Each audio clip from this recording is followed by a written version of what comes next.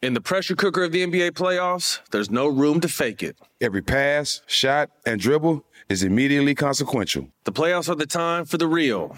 Real stakes, real emotions, real sweat, blood, and tears, real legacies. Which teams will rise from the chaos? Which teams will conquer? Which team is going to make this year their year? You already know when and where to find these moments of unscripted, pure entertainment. Don't miss 1 minute of the action. Tune into the NBA playoffs on ESPN and ABC. AT&T connects an ode to podcast. Connect the alarm, change the podcast you stream. Connect the snooze, 10 more minutes to dream. Connect the shower, lather up with the news, sports talk, comedians, or movie reviews. Connect with that 3-hour philosophy show. Change the drive into work and traffic so slow. Connect the dishes to voices that glow. Thank you to the geniuses of spoken audio. Connect the stories, change your perspective. Connecting changes everything. AT&T. Got my Prevnar 20 shot. It's a pneumococcal pneumonia vaccine. For us, wise folks, it helps protect. I'm 19, strong. And asthmatic, and at higher risk. Get vaccinated. But nothing when grandma speaks. Grandson listens. 19 or older with chronic conditions like asthma, diabetes, or chronic heart disease, or 65 plus, you may be at higher risk for pneumococcal pneumonia. Prevnar 20 can help protect you with just one dose. Prevnar 20 is approved for adults to help prevent infections from 20 strains of the bacteria that cause pneumococcal pneumonia. Continued approval may depend on a supportive study. Don't give Prevnar 20 if you've had a severe allergic reaction to the vaccine or its ingredients. Adults with weakened immune systems may have a lower response to the vaccine. Side effects include pain and swelling at the injection site, fatigue, headache, muscle, and joint pain. For full prescribing information, please call 1-855-213-2138 or visit Prevnar20.com. Ask your doctor or pharmacist about getting vaccinated with Prevnar 20, even if you've already received another pneumococcal pneumonia vaccine. Open a limited-time 11-month certificate at Kemba Financial Credit Union. At 5.25% APY, it's more than triple the national average, plus it's a safe and secure way to grow your money. Visit your local branch or kemba.org/cb for details. Offer expires May 31st, 2024. APY equals annual percentage yield. Restrictions apply. $500 minimum and $250,000 maximum deposit. Advantage status required. Comparison based on bank rate average. Federally insured by NCUA.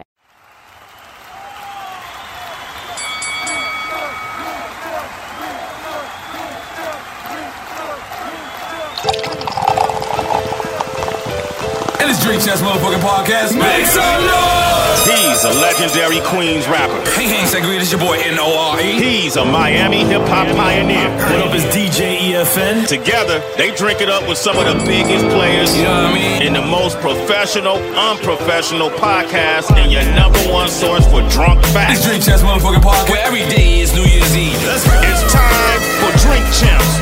Drink up, motherfucker.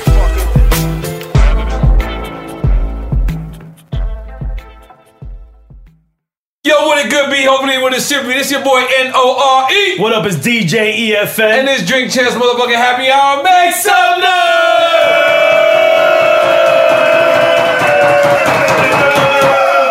Yeah! And right now, when we started this podcast, we said we wanted to interview legends. We said we wanted to interview groundbreakers and people who's doing groundbreaking things. And we speak about the man that we got in front of us right now.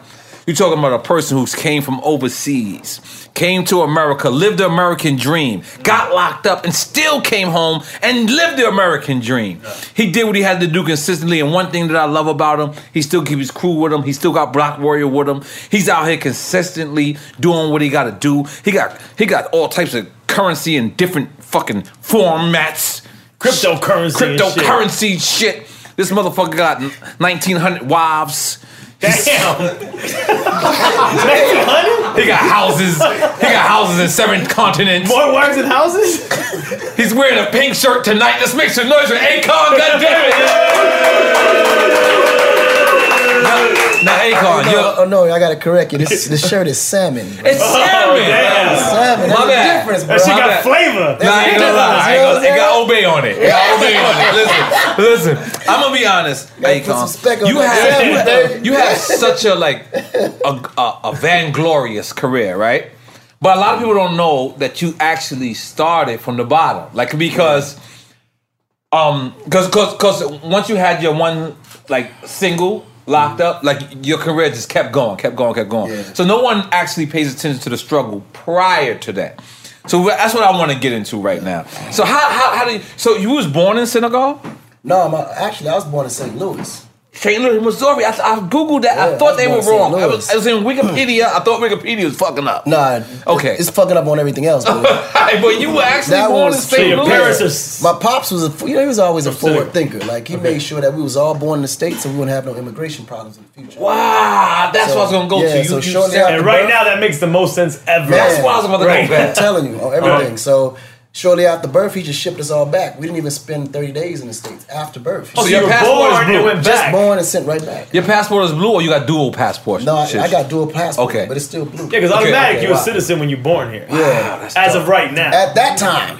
Well, no, not even right now. No, right now. So St. Louis. Right now, I don't know what's going on. Yeah, like, it's up in the air right now. So in St. Louis, you and Nelly was going to school. Yeah, me and Nelly was actually raised in the same playing around. No, but no. Oh shit! No, like real. Me and Nelly went to the same high school. Y'all playing around. You was in St. Louis.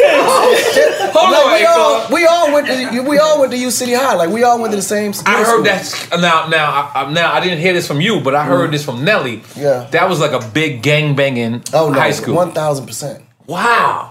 And you went to that high school? Yeah. That was one of the reasons why I moved to Jersey, because I was getting too much trouble in St. Louis. But you can't move from St. Louis to Jersey City trying to get out of trouble. I'm just throwing it out there. Yeah, but my parents didn't know that. They didn't know that. They didn't know they was putting me from one bad area to a worse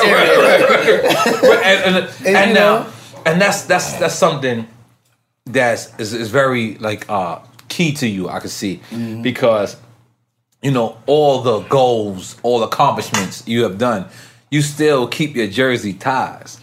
Like always. Oh, yeah, man. Listen, that impresses me, by the way. Jersey was a special turning point in my life for sure. Like that's where a boy became a man, really. You know what I'm saying? And around that time, it was a lot of segregation and racism. And me being African in Jersey City, the Puerto Ricans embraced me. And when you say segregation, you saying between blacks and whites, or you saying between blacks and Puerto Ricans?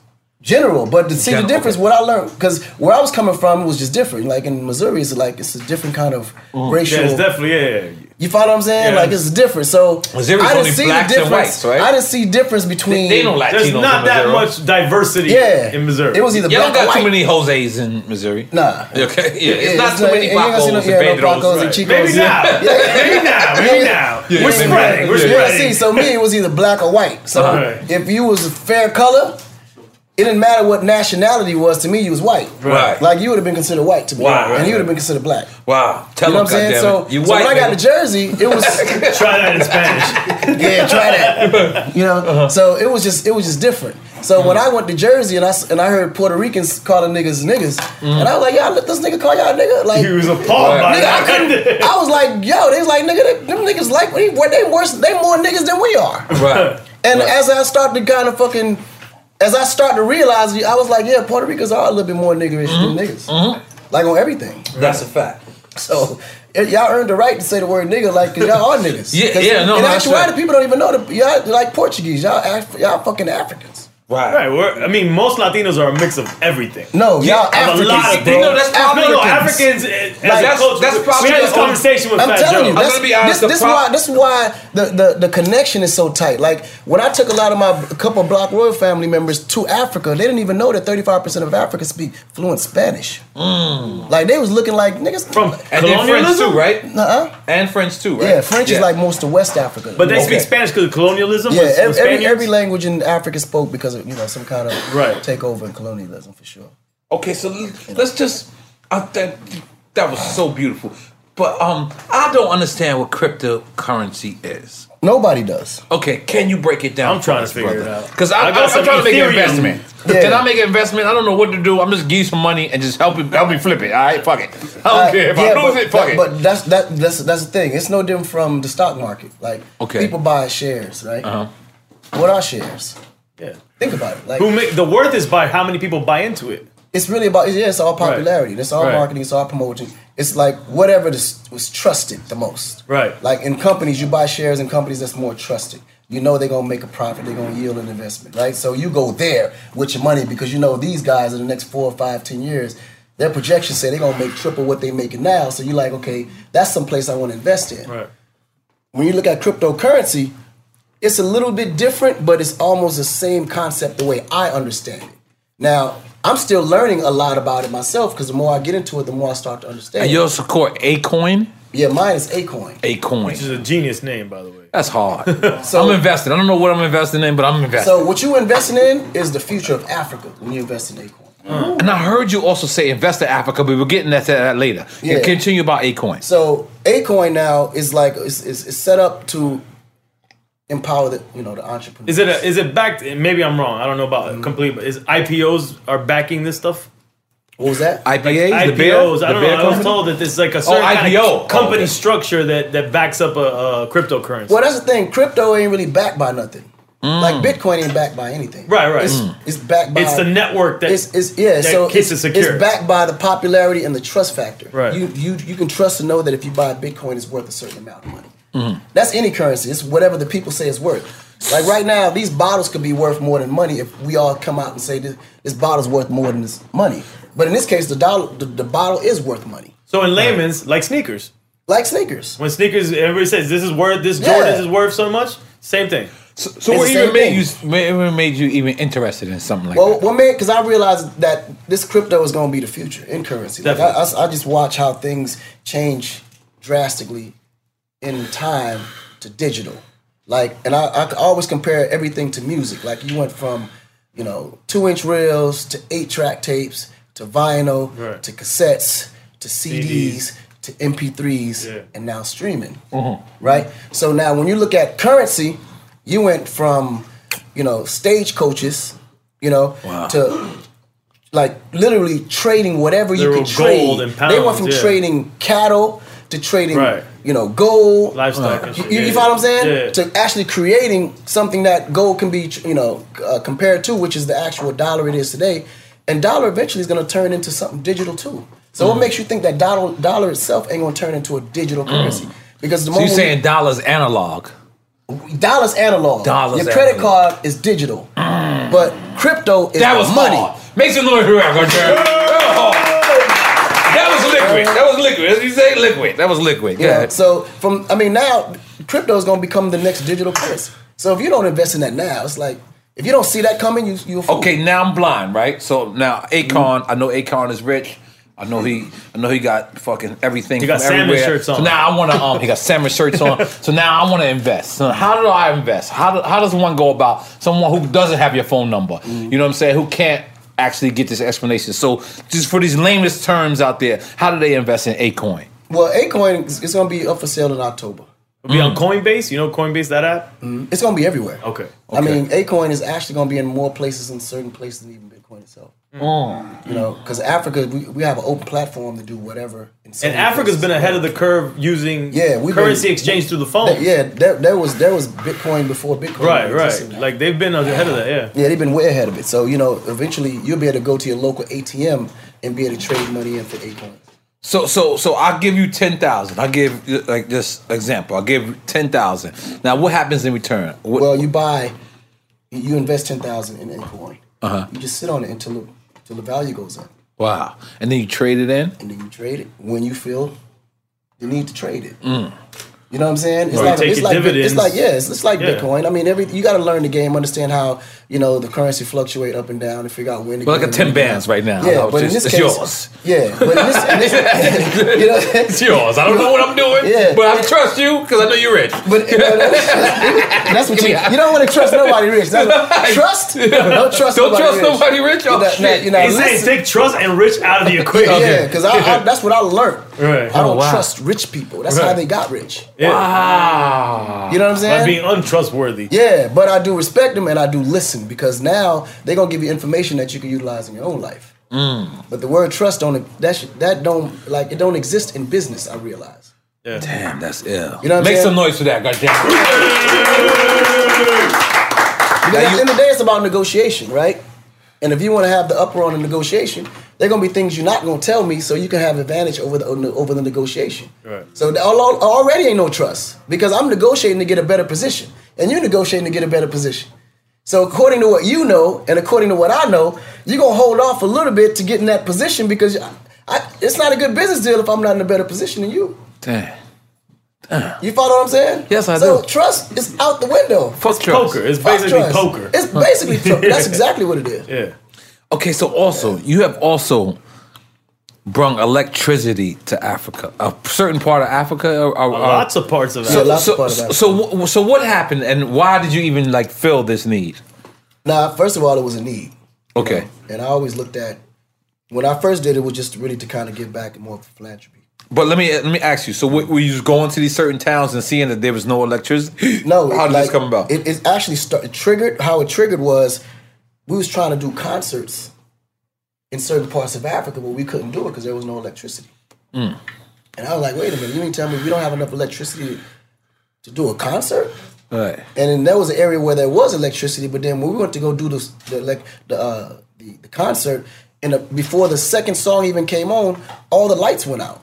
And that's when I was like, man, something gotta give here. You know what I'm saying? And that was just what triggered it. That happened to me in the Dominican Republic. I was getting a haircut, and half of my haircut came off, and then the fucking lights went out, and it was like, you gotta wait 2 hours, Papa. I was like, what the fuck? I had to walk around the Dominican Republic and half of my fucking shit off. I'm so sorry I changed the subject. I'm so sorry, but it's real. I felt like Dominican, y'all need to fix your power system a long time ago. I'm just standing on out there, y'all resort system. I'm so sorry. That makes sense though, but it's the same kind of shot. You know that you got your haircut? That would trigger. The trauma. Good. So that triggered it. But then when I went to, wanting to go visit your grandparents, and where they live in, there's no electricity. Then you really your want to grandparents, do you're saying? Yeah, my grandmother didn't have electricity. Oh, where she was living. Wow. Was she complaining like when you went to her house? No, she was good. That affects everything. She's kind of used to everything. That's what they lived at. Yeah. This is every day. So they didn't even notice that there was a luxury that they never even experienced. That the rest of the world is experiencing. Me leaving out of there, experiencing what I experienced coming back. So you was feeling guilty. So what did you do? You got with Con Edison or something? I wanted to be able to go visit my grandma, but you wanted to be able to experience that luxury. You needed Wi-Fi. He's like, my phone don't work on this motherfucker. You know, because some people, you got to think about it. You don't really know what's good until you experience Absolutely, it. Yeah. You know what I'm saying? And that wasn't a money play for you, correct? Nah, because you actually gave your money up. Yeah, right. I put up my own money to get it started. And what was it, like 10,000 homes? At the time, it was 10,000 homes. Wow. And what's the infrastructure you're setting up? Like, what is it that it takes to start to give electricity to a town? It depends on what kind of electricity you're giving. Like, it gets really Y'all doing complicated. dams? I don't know nothing about. What are you guys doing? I mean, right now I'm putting out solar mini grids. And so that's from the sun. Yeah, it's from the sun. You know, Africa is never going to run out of sun. So never. It was a perfect. That's why we dark like in. this. Goddamn, make some noise for us. Cause in my mind, I'm a dark-skinned nigga. Yeah. In my mind, I'm dark-skinned. I've been trying since 1998 to get dark. Your melanism. My melanism is upgraded. I mean, not upgraded. Go ahead, continue. You know, yeah, but I mean that's a tan though, bro. You gotta do that. No, listen, I'm not gonna lie. Bro. You know, I'm Drake color. But you do like tan though. Huh? I tan, man. You tan? Yeah. I'll just let you know, I was Drake color before I moved out here. Like, yeah, me and Drake was the same color. I don't see it. You don't see it? Me and you was the same color. No. I was a little darker than Drake, but I want to be, because big up to Sammy Sosa, big up to what's the Jamaican guy that they super soaped? What's his name? Miles Cartel? Is that nigga? What's that? The Vibes Cartel. Vibes Cartel. Nah, is he locked up, man? Yeah, he locked up, but I'm just saying he used the soap to become white. And I'm like, that's cool. Is that real? He's white, yeah. No, the soap shit is real. The soap is white. It's called, the soap is real. What is that? It makes you lighter. Like a Clorox soap? Yeah, it's called bleach. Yeah, it's called bleach soap. Yeah, it's called bleach soap. So that's what they say, she no bleach. So they big up the girls that don't bleach. But when I see that, I say, oh shit, I'm the exact opposite. Like, I want to be blacker. I want to use the black soap to get blacker. You know what I'm saying? Because you know why? Melanin is a great thing. I've studied melanin. I've understand it. And I understand that all of us having melanin is a blessing. It's not a curse. No, it is. It's not a curse. That's the reason why they try to promote it as a curse. Is because, you know, they don't want you to feel like a king that you actually are. Yeah, I tan regularly, bro. Right. Even out here? Man, whenever it's hot, I'm gonna catch at least 30 minutes out that sun. Oh, you go out and tan? Oh yeah, straight up. I just can't let nobody get darker than me. I asked Michael Blackson, Tyrese, all of them. They already know I'm king number one. Kadar, what's up, Kadar? I do. Oh shit. Kadal's in the building. Kadal, goddamn, he's so rich. I smell money. Oh shit! Come on, brother. Give me some love. Yo, I'm not gonna lie, Akon. I'm gonna rush to the question real quick because I had this question for later on in the show. But you got a real family. Yeah, no, I do. This is my son right here. No. Listen. You got a real family. Like, your family ain't playing. And now, are y'all all from Senegal? Everybody from Senegal. Now, let me just tell you something. I toured Europe a lot. There's a lot of Senegal people that migrated to Europe. France, Italy, they everywhere. London, they everywhere. Yeah. Senegalese like Jamaica. Every nigga I looked at in their eyes from Senegal, I could tell they killed somebody. I'm not saying y'all. I'm just saying. Like, it's been promoters, they be like, I'm from Senegal. I'm like, oh, shit. What part of Africa Senegal is? Let me explain what's going Central? on. West side. What Nori experienced was no fear. That's what you experienced. No, I kind of was fear. Okay. When you look at a Senegalese in his eyes, you saying that they had no fear? None. Okay, right. Okay, yeah, I had fear. Yes, definitely. I'm a real nigga, but I'm throwing it out there. Nothing. Yeah, they sit there like it was this guy, right? I swear to God. This is when CNN, we're getting like 25,000. So 25,000 is still good money, right? So we go to the club. He pays us 25,000, but he gives us nothing else. This is in Senegal. No, this is in France. Oh, this is in France, right? This is your homie that you've been telling me about? No, this is in Marseille. My homie's in Paris. Okay. So this is Marseille. Marseille actually in soccer, they got beat. You can't even mention Paris in Marseille, and vice versa. So we walk in the club, and the guy gives us our money, and that's it. Right? And that's it, right? He did no bottles, no VIP, no nothing.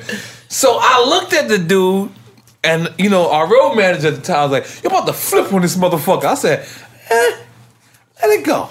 I said, too late. You knew. I said, let me get our money. He said, yeah. I said, fuck everything else. This nigga eyes told me something different. He looked at me and said, Nori, I'm having a bad night. You're lucky I paid you. He didn't say that, but his eyes said that. His eyes was like, Nori, I respect you. And that's it. That's it. He's stupid. Take it and run with it. He gave us 25,000, and then we had to leave. Now, mind you, we were formed there. We do what we got to do. Now we got to walk to the car. I was glad I didn't get mad at this guy. Yeah, I was so glad. And then I remember, Senegal. I said, no fear. This is Akon's people. Let's leave him alone. No, but Senegal, honestly, is probably the most peaceful place in all of Africa, though. Wow. Never had a conflict. It's very religious based. How about the Congo? That's wise. Congo. Now, Congo? I'm DJ. Now I have a DJ that's from Congo. Now, the Congo, those niggas kill gorillas with their bare hands. Those niggas ain't nothing to play with. That was another promoter I had. I had a DJ. I forget his name. He's from Switzerland. I forgot your name. Totally forgot. So sorry. But another promoter, he came, he booked us. Same price, same thing. Did that. And then the DJ said, leave him alone. And we was about to go beef with him. He said, leave him alone. And he said, I was like, yo, what the fuck? He said, he's from the Congo. I said, that sound real. Let me let this one go. Let me let this one go.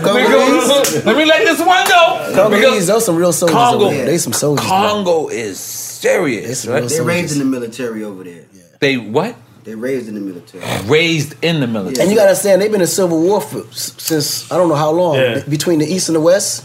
I mean, the Congo, those some fighters, man. And the kids grew up child warriors, so. Yeah. Wow. That's Central Africa, right? The Congo? Congo is, no, it's West. West too?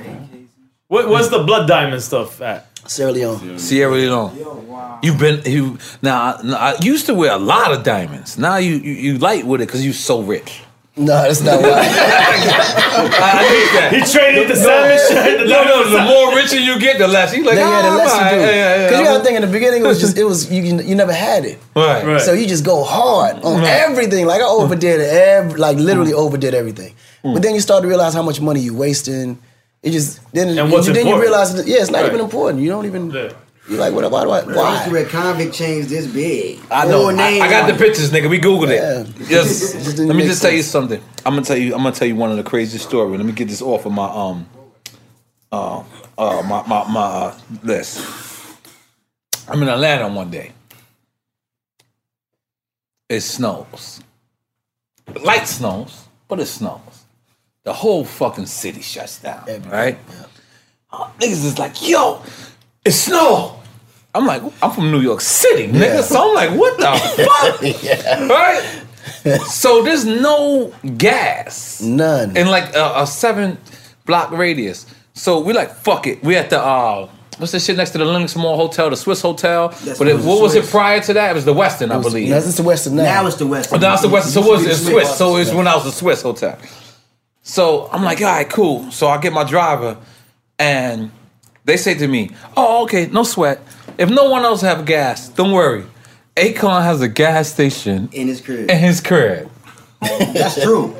But this is Jersey? In Jersey? In Atlanta. Yo, hold on, time out. Make some noise. Listen, nigga said just gassing you up too. Yo, nigga said to me, nigga said, yo, listen, you know Akon? I said, that's my nigga. Nigga said, that's my, nigga said, you know Akon? I said, that's my nigga. Nigga said, you know Akon got a gas station. I said, where he's got a gas station? Like, is it on Peachtree? Nigga said no, in his crib. I ain't gonna lie, I didn't even answer the question because I was like, I don't know what type of rich that is. Right. Like, what, you got a motherfucking gecko? It's a full-fledged gas station. You got a Texaco? Gas station. Yo, that's some forward-thinking motherfucker. It was a Chevron gas station. It's a Chevron pump. It's a Chevron at the beginning of the block, but he got a Chevron pump. In the crib. Okay. Pull up the parking lot, it's a Chevron pump. Because I ain't gonna lie, I'm so glad this room was true. Right?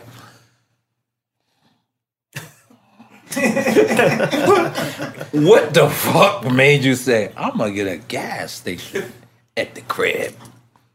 Shit, if you could, why not? I'm not gonna lie, that's a real rich shit. If you can. High five, Akon. Yo, high five. You give me a low five. Give me a high five. Yo, what the fuck made you say, yo? Because I ain't gonna lie, it was so rich that when a person said that to me, I said, yo, I don't think I got Akon number. I definitely didn't have it then. So I said, let's just go to the gas. Oh, let's just chill. Let's go to the bar for a second. And this shit hit me for 6 hours. Nigga got a gas station in his house. I gotta reevaluate my life. So what made you was building the crib and said, fuck it. I want a pump number 9 right here. Like, how did this happen? How did this happen? I told you I overdid everything back then. So that was that phase of your life. That was that phase when I just overdid everything. Right. I wanted to outdo everybody. I wanted to overdo. That was everything. actually a really good idea. Wow. So, but was there another nigga off the block with a gas station? No, or I something? had 32 cars. Damn, nigga, I had 16, so maybe 16 before I left, I would just fill up. 32 nigga done. He done And double. I got a pet peeve about my gas tank being at a half tank. Like I never let it get under the half, like below the half mark. Damn, Akon, I still fill up my Maybach for $20. This nigga done made me feel fucked up right now. Okay, I'm sorry. I'm sorry to cut you off. Yeah, I'm sorry. stupid, I'm sorry. I'm a hood nigga. I'm sorry. But That's so you crazy. said, so you building the crib, and you said, fuck it. I never want to go out to get gas. No, I was too popular then. It was just a headache. That was and it's practical to have your own gas station. I think it's mad practical. And then, but wait, time out. What and did then this nigga just say? It's practical. It makes sense. Like, so it does make sense. It's something you can utilize. You know what I'm saying? At that time, I was thinking street too because every time we used to jack cars, we did it from the gas station. Wow. Yeah. And in Atlanta at that time, that's crazy. Was carjacking really at the gas station. That's That's crazy. Yeah. I didn't think of that. Yeah. I never thought of that. But that's still some fly. And I had too shit, many though. cars, and that'd have been too many gas station stops. I'm not taking that chance. So when you say 32 cars, right? I want to think of this. Now, when you say 32 cars, are we saying Maybachs, Phantoms? Because you pulled up in the Ghost, right? I seen you pull up in the Ghost. All Highline cars, yeah. Okay, all Highline. So you don't got like Chevrolet 63s? No. None of those. I don't do old school. Those are classics. Yeah, I don't do old schools. I can't do that. You don't do old school. I'm gonna get one old school. I'm gonna buy it from Funkmaster Flex. I'm gonna be honest. Yeah, I see old school Flex. Junk cars. You don't fuck with those. You just call them junk cars? They junk cars, bro. I like old school. I like old school. 69 kind of. Yeah, I'll take one or two. You had a yellow F430? Huh? A yellow F430? Yeah. I saw you on the highway when I was a kid in 2008 in a yellow F430. Wow. You lit. I remember. I was in a red. Yo, Twin, my man, though. Twin That's comes what. to by every day. It's my brother right here. Yeah, I just could never do the old school thing. Oh, man. All right. So the song Sorry. Mm-hmm. One of my favorite songs. Also, one of the times I kind of disagree with you.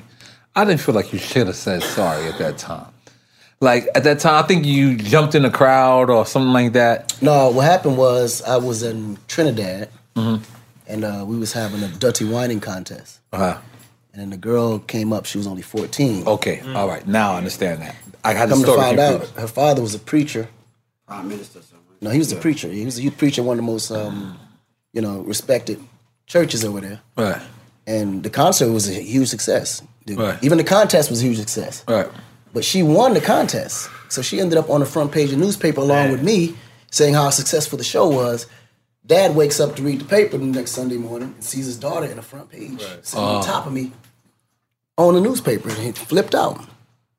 So it became now this huge that story makes sense to me. that, I was sexually, whatever, dancing with this minor. Right. In Trinidad. In Trinidad. Dirty wine every not day realizing that's the culture in Trinidad. How I read the story was you had jumped in the crowd or some shit like that.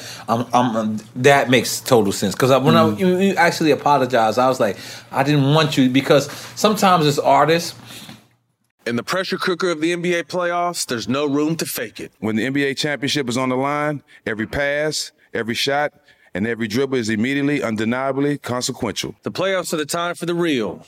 Real stakes, real emotions, real sweat, real blood, and real tears. Trust me, I know what it takes to bring home a championship ring. The regular season is tough, but these games are a completely different level. Now is the time when legacies are made. The best team will bring home the Larry O'Brien Trophy and add their name to basketball history. Will we see a battle between marquee franchises, or will we see a new champ be crowned?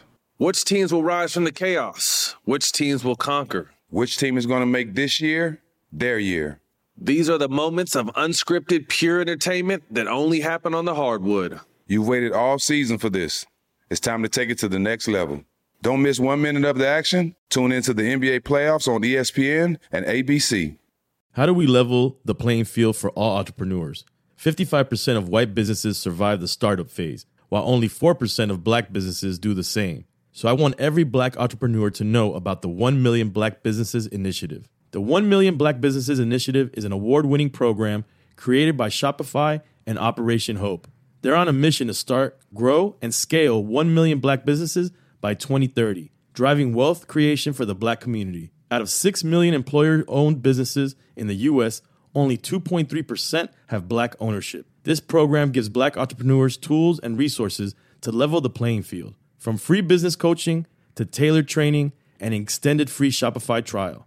Shopify's made a 10-year, multi-million-dollar commitment to the program, and it's working. The initiative already started, supported, and engaged with over 334,000 black businesses, helping them operate businesses that sell anything from skateboards to coffee beans to apparel. Business owners love this program. Simone Harvin, founder of SC Creative Group, says, "The 1 million black businesses experience for me was unlike any other program I've been a part of, primarily because it was for us and it was by us." Here at Drink Champs, we are always interacting with our listeners, many being black entrepreneurs. Shopify is one of those platforms that empowers and emboldens entrepreneurship. So chart your own path for business success with the 1 Million Black Businesses Initiative and Shopify. Bring your business to Shopify with an exclusive offer at shopify.com/BEN, all lowercase. Go to shopify.com/BEN.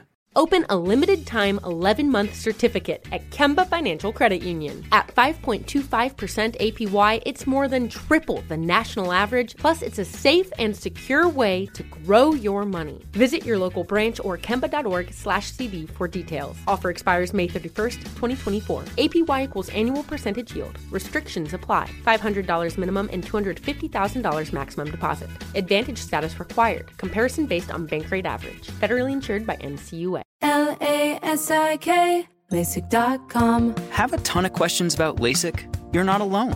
That's why we created LASIK.com. One place where you can go to find every answer to every question on your mind. Like, how much does LASIK cost? How long does recovery take? How do I find a doctor? If you've been thinking about LASIK, go to LASIK.com now. Yeah, LASIK.com. Easy to remember, so you know where to start. LASIK, LASIK.com. We bear on a responsibility that's not ours. That's not ours. But you know what I'm saying? I got that for sure. Uh-huh. And then, you know, of course, once CNN and everybody took on the story, right, all the sponsors start pulling out, start doing all this, right? So this became where the song came after Poughkeepsie. It really didn't. I was in jail in Poughkeepsie. Yeah, that's when I had threw this kid off the stage for throwing something on the stage for me. So that's more so what I was apologizing for. But so that's what I thought it was. I mean, sincerely, that's what made me say, you know what? I need to grow up on that part of it. Right. Now, the Trinidad's play, I didn't think that was my fault at all because I'm just doing my job. I got paid for a service. Right. It's not my job to secure security in that club. I don't even. Or card her. It wasn't your job. Yeah. You didn't know she was. I mean, that's Like has nothing to do with me. Usher danced with the fat girl, and then a little different, but all right. It's a little different, you know. But naturally, when you're a celebrity, clearly the blame has to be on somebody. Right. So the approach that I took was if the club owners, the security, whoever was responsible for that protocol is not willing to be a man and take the blame, I'll take it for you then. Oh man, look at Akon, man. You know what I'm saying? And that's what that was. Look at that man, a righteous fucking man. God damn it. Now here's the funny shit about you, right? Is I knew you for years. Yeah. Always a peaceful, always respectful, 100%. But when I Google you, right? Because I had to Google everybody that's on here. Mm-hmm. The first 7 things is Akon fights. Akon. Are you serious? Am I lying, Diego? Wow. The first, I kid you not, I didn't even know that about you. That's crazy. The first 7 things, right? Was this the first 7? 4 or 5. Yeah, something like that. So, are you like appalled by that image? Because I know the real Akon. Like I know, regardless if there's violence involved or not, I know that you ain't started. I know you sat there. No. You sat there. You held your ground. But if a person violated, then your people had to do what they had to do. But does that ever affect business in any which? Oh no, it affects business in a big way. Oh wow. You know, I think anything negative like that involves violence it's going to stop your money. That's just period. But I think at the same time, when you get to a certain level, right, and there seems to be a bigger influence towards real money, the protocols that be is going to naturally try to keep you in a place where they can still control you. And I think now that you do it through the internet and they do it through certain links and searches and so on and so forth, because most people don't go past that first page when they do searches. You know what I'm saying? To see what you're really doing. Like that's the first impression. And that's why at least you got to be careful what you do, because everything and every decision you make today is going to affect you tomorrow, and it always affects you when you're not even on that wave. That's not a reason why I heard that you did a big deal with China in terms of credit to help Africa. In terms of getting a credit line, is that true? I did a deal with China, yeah. But that has nothing to do with that, though. I'm saying like the nothing U.S. credit line versus a Chinese credit line. That gets really deeper into politics, but I would probably say that there's a reason why that's happening, because politically there's a lot of moves that's being made, and I'll probably announce them in a few or months to come. But it'll all make sense once we start giving some information out. Also, Puerto Rico, you try to help Puerto Rico. You said they shut you down, right? Yeah, and as far as Puerto Rico, we tried to submit a proposal to be able to provide electricity for Puerto Rico at the time. And our proposal was shut down. Wow. Now, by the U.S. government, I think we should. I mean, they're the only ones that can make that decision. Right. I mean, versus like politically in Puerto Rico, and they all the same. Right. Okay. The top guy said this ain't gonna look no go. You're right. Fuck the Republicans. But listen. Now, I had a big debate, right? Mm-hmm. Because a couple of the homies, they said that Lady Gaga, right? They said that Lady Gaga, you discovered Lady Gaga because she was writing for you, right? But that's not what I heard. Mm-hmm. What I heard was you discovered Lady Gaga because you was writing for her. I don't know what is which, or if you want to answer or whatever. But how did that happen? You discovered. Well, Lady Gaga was the first artist signed to first pop artist signed to the Con Live brand when I went to Interscope. Con Live. Yeah, This is your label. Yeah. Okay, cool. So, to be very clear, I didn't discover her. Wow. She was already signed at Interscope when my deal was closed.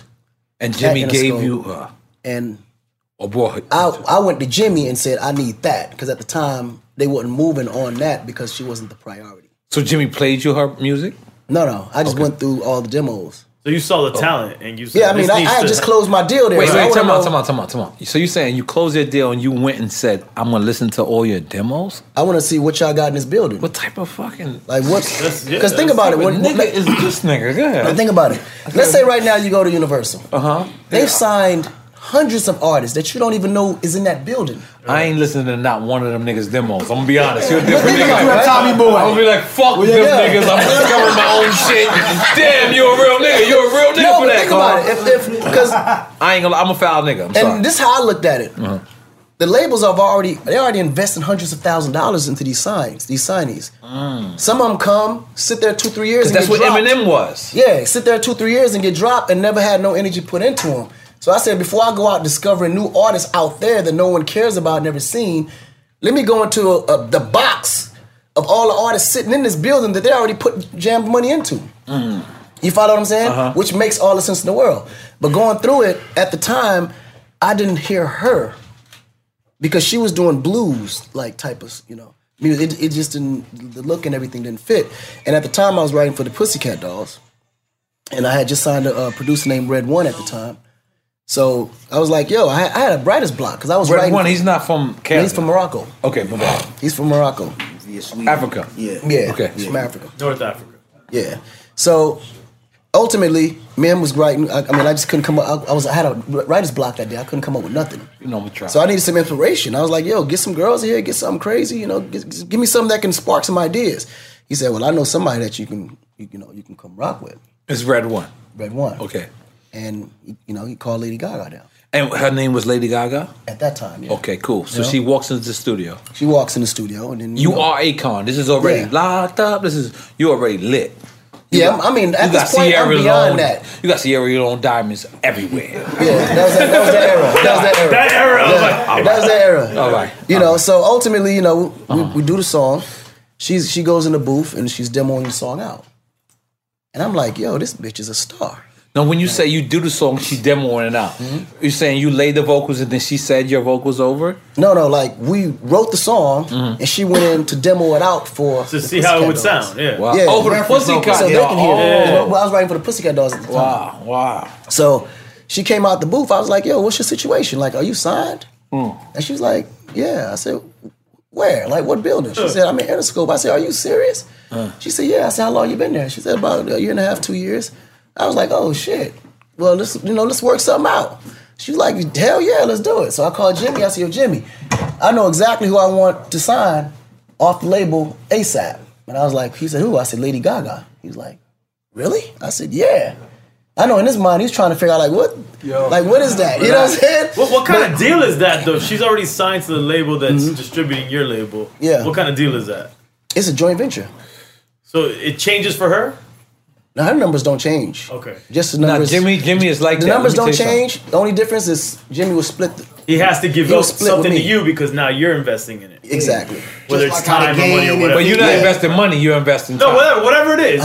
You're not investing money when you say or time. No, I'm taking over the project. Right. At that point, I'm doing all the music. Just him adding yourself to the project is investing in it. No, Jimmy knows what I do. Right.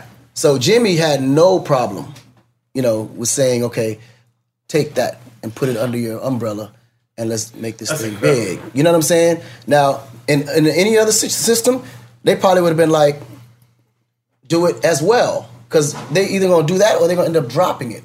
Right. Because it's one of the list of things that there's no attention put on yet. And then she was the kind of artist that was so creative, it was hard to really figure out what that is. Because she had been through 4 or 5 labels before she even landed at Interscope.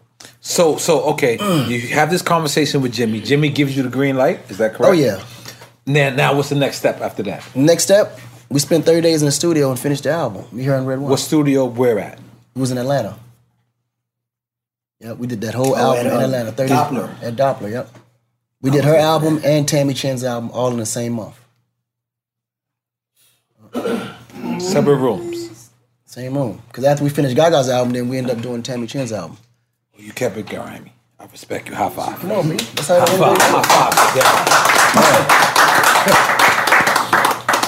five. So, now when we get into the writing process, how did the writing process go?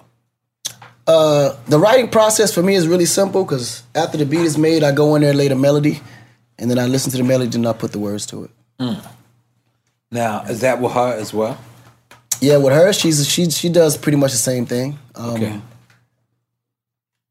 I think the melody way was like she kind of adopted it from us because I think but she was already classically trained on the piano and everything like that. In my opinion, sorry to cut you off. In my opinion, it feels like what you gave to her is the same exact thing what Usher kind of gave to Justin Bieber. Like they got soul, but like the cosign that I'm asking it's from the outside looking in. Now, what Justin gave to Justin, what Usher gave to Justin Bieber was cosign as far as credibility and a mentorship. Right. Because someone could say that about Dre with Eminem. Yeah, like me, when I get involved with an artist, or I sign an artist on a label, it's cosign is the last thing that I see as a you could say as an advantage for them because we do beyond that. We actually develop artists, like we artistly develop them. You know what I mean? And then after all that's done, I go on a road with them from radio station to radio station to meet a DJ to DJ. Like I put them through the same process I went through. We jump in. But you go with them. Yeah, I'm there. Wow. I'm there, and everybody out there in the business know when I sign an artist. I just heard you say Tory Lanez. So what is that? Tory Lanez with you too? No. Oh, that was my bad. What does that turn into? I'm Tory Lanez lit though. Like now, when someone, because we all know someone gets involved in someone's career and then it works. What is that now? What does that look like now? The business situation between y'all, the relationship. What is that now? Tell me what I missed. You mean just with the Gaga, artist? yeah. Oh no, this good. Like it's still the same business situation. No, it's not. It's not at all. Because once she goes on, then you give her the thing space. Is, once she goes on, she's her own boss. She's her own person. She makes her own decisions.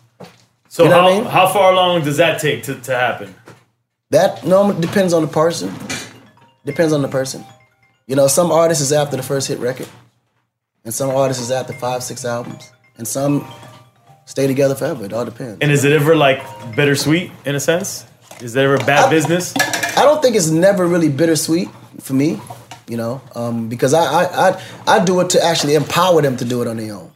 So you want that for your artist? Absolutely. No, I mean that's absolutely. Because not every situation is developing artists for them to leave them. Yeah, I developed them to be free. You know what I'm saying? Because if you're looking at it from a monetary gain standpoint or a financial gain, you gain no matter what because you're always going to be attached to the product. Right. You know what I'm saying? I felt like when you was, you said you went to the radio station. For me as a DJ at the time, it didn't seem like you were attached to the project. Like I felt like you fell back to Lady Gaga in the beginning even. Like it felt like you felt back. You were letting her just be her and do her, and it not seem like she was attached to you. But the part you're talking about is letting the world know I was attached, because I didn't want her to be painted no kind of way urban.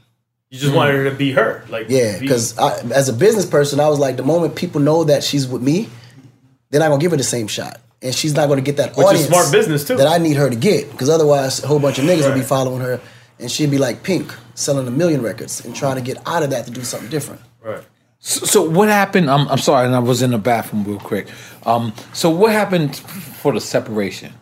Oh no, we talked about that. Yeah, the terms just expired. Yeah, we talked about it. Yeah, the terms expired. Right. You know what I'm saying? And then I was offered, a buyout to of my share of the my part. They did change the sound of pop. Oh, so there is a buyout though. See, we didn't talk about that part. Change the sound. That's what I want to know. That's what I'm trying to know. On a business level. Yeah. No, he's saying a buyout. So on a businessman level, I want to know, like, how does that look? Yeah, when the artist goes on, Oh no, I mean, well, it's if I didn't agree to the buyout, I'll still be attached business wise. But as an artist, you kind of feel obligated to make an artist feel happy. As a businessman, I'll raise the value so I can sell it. God damn it. It's stocks. God damn it. That's all it was. God damn it. Make some noise for that, god damn it. Try to hit him with some artist shit. That nigga say, nigga. Businessman, nigga. It's not artist shit right now. Yeah. I respect that.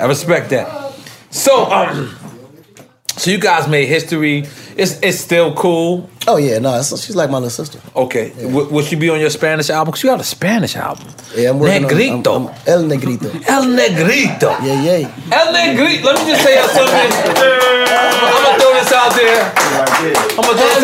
Kadar, listen, man. Kadar's so rich, man. I just look every time I look over there, man. I just look at richness, man. You know what I'm saying? This That's my Kadar nigga. Entertainment, Kadar? That's Kadar. Yeah, man. Would you like to come and have a seat? You can come and have a seat, please. Please, you come and have a seat. Nah, leave in the background.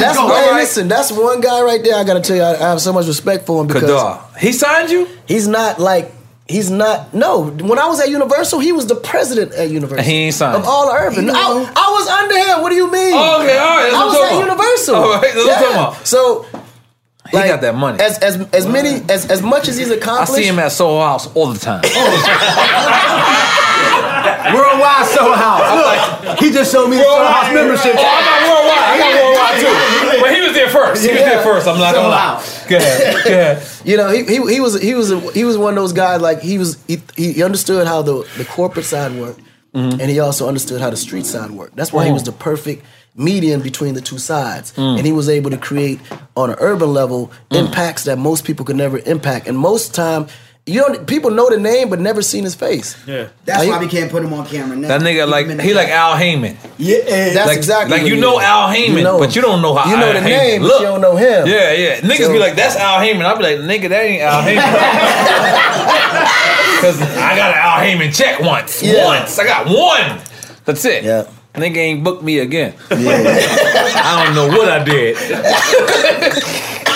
One time he tried to embarrass me. It was at Chris Lighting wedding, right? No, I didn't try. That was not you. Okay. Them two he did. Yeah. Damn, that too? He was there. So it was at Chris Lighting wedding, right? Coming late, talking loud, right? So he says to me, that's when Jacob Watch was real popular, right? And he remember this? He says to me, he's sitting in the row in front of me, so he's cracking jokes and shit. I said, yo, Kedar, where's your Jacob Watch? No, I said, motherfucker, I brought Jacob with me.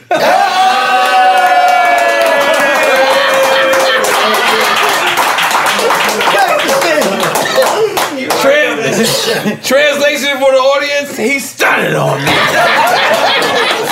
He won. No, Kadar's a good guy, man. And you know what? Puff said something the other day. I would like to reiterate what he said. Because when I look at Kadar, I think of this. And I think of Irv Gotti. I think of Dame Dashes. I think of Biggs. I think of Hove. And Puff said there's so much limited Mark Pitts, Charles Suit.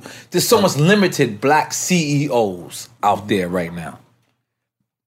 And Puff's complaint was that corporate America, white America, whatever part of America you want to call it, is not even investing or even trying to make more black CEOs happen. We got No ID. We got these certain peoples out there that should be funded. It should be funded, whether it's their own independent company or whether heading Sony or heading, a Def Jam. What do you think about that? I think it's happening because we ain't making it happen yet. Who you think making them billions? We doing it. Yeah. So you expect them to invest in us? Like, why we can't invest on our own? Like, think about it. Why we can't do it ourselves? No, but I 100% understand what you're saying, but what Puff is saying is this is our industry. Exactly. So the companies should be invested into our people in this particular industry. So he's not saying everybody start our own companies, which we can. No, that's not what I'm saying. Def Jam should have Irv Gotti running it. Kadar should still be running Universal. But Sylvia Rome, okay, and so on and so forth. It's their company. Damn. Okay. That they built. Okay. You want that, Diddy? How about we start our company that we build, and we become the CEOs? That's why we on Revolt right now. Goddamn it.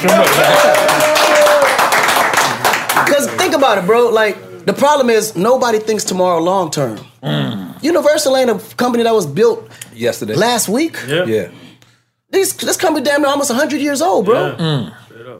So we got to think 100 years tomorrow. And they funded by Vivendi, right? But even them, that's all European companies. And them niggas own all the water in France?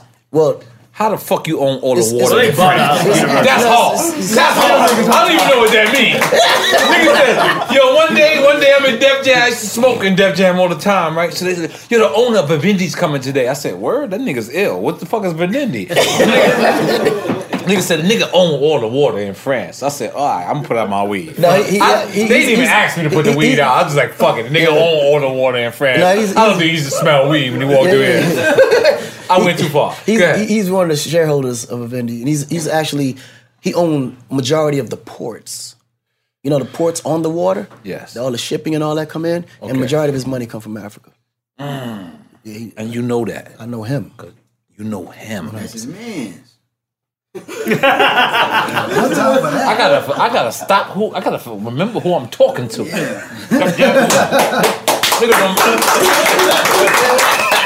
Nigga done bring electricity. He done did everything the fuck he had to do. Okay, so hold on, Akon. I got some questions. Goddamn it. I got some questions. I was ready for a long time, brother. We got the Lady Gaga shit out of here. Okay, so now here's where we gotta go. I would like to say, rest in peace to Screw. 1000%. I had never met Screw, me personally, but I've been affected by Screw's death because Capone and you guys somehow was whatever. I don't know the story, right? Yeah. Me and Capone was actually not in good terms at that time. Yeah. So, but I remember how much in the beginning when this first happened, how much, Block Roy, wherever I was at, people from Block Roy, they'd come up to me, yo, Nori, and I'm looking, and there'll always be somebody like, no, it's not him. Really? No, for real. It's real shit. And they'd be like, no, it's not him. And I would just stand there, and they'd be like, but I understood, because I had never met Screw, but I understood how important he was. Yeah. And then, so me as a person who uses my intelligence, I went and studied. So I went, and that's probably one of the most genuine. No, 1000%. I've never met him. Yeah. But I'm just saying, from what I've researched, it's probably one of the most straight up and down, one of the most realist people. So how did you even meet Screw? Yeah, they don't make him like him no more. I met him when I moved to Jersey. Okay. He was actually the one that kind of mentored me because he was like a big brother to me. And then he introduced me to the whole, crew at Baldwin, the Baldwin Posse at the time before Block Roy had even existed. Mm-hmm. And that's how that whole concept came about because we was like royalty on our own block. It was wanted? We were all royalties on our own block. Okay, royalty. That was the mind state. Okay. And that's how it all, the whole concept came about. But he was clearly a leader though. Right. That's for sure. Right. You know what I'm saying? So, and everybody looked up to him in a big way because he was the person, if there was a problem, they would call him to, put both sides together and piece it together. That's why they called him Screw, because he would screw. Oh. He would bend everything together. Oh, I didn't know that. Puerto Rican that can go squash the beef and black project. Exactly. You know what I mean? He fuck with blacks, he fuck with Puerto Ricans. Everybody loved him and knew him. So when there was a problem, they'd call Screw and they're like, out of respect for him, they'd be like, all right, cool, we'll talk, we'll chop it up. And he always put people together. And that was his thing. Right. Yeah. So do you know the actual story of? Yeah. So what you know? Because I don't know. All right. So it was me, Screw, and Capone.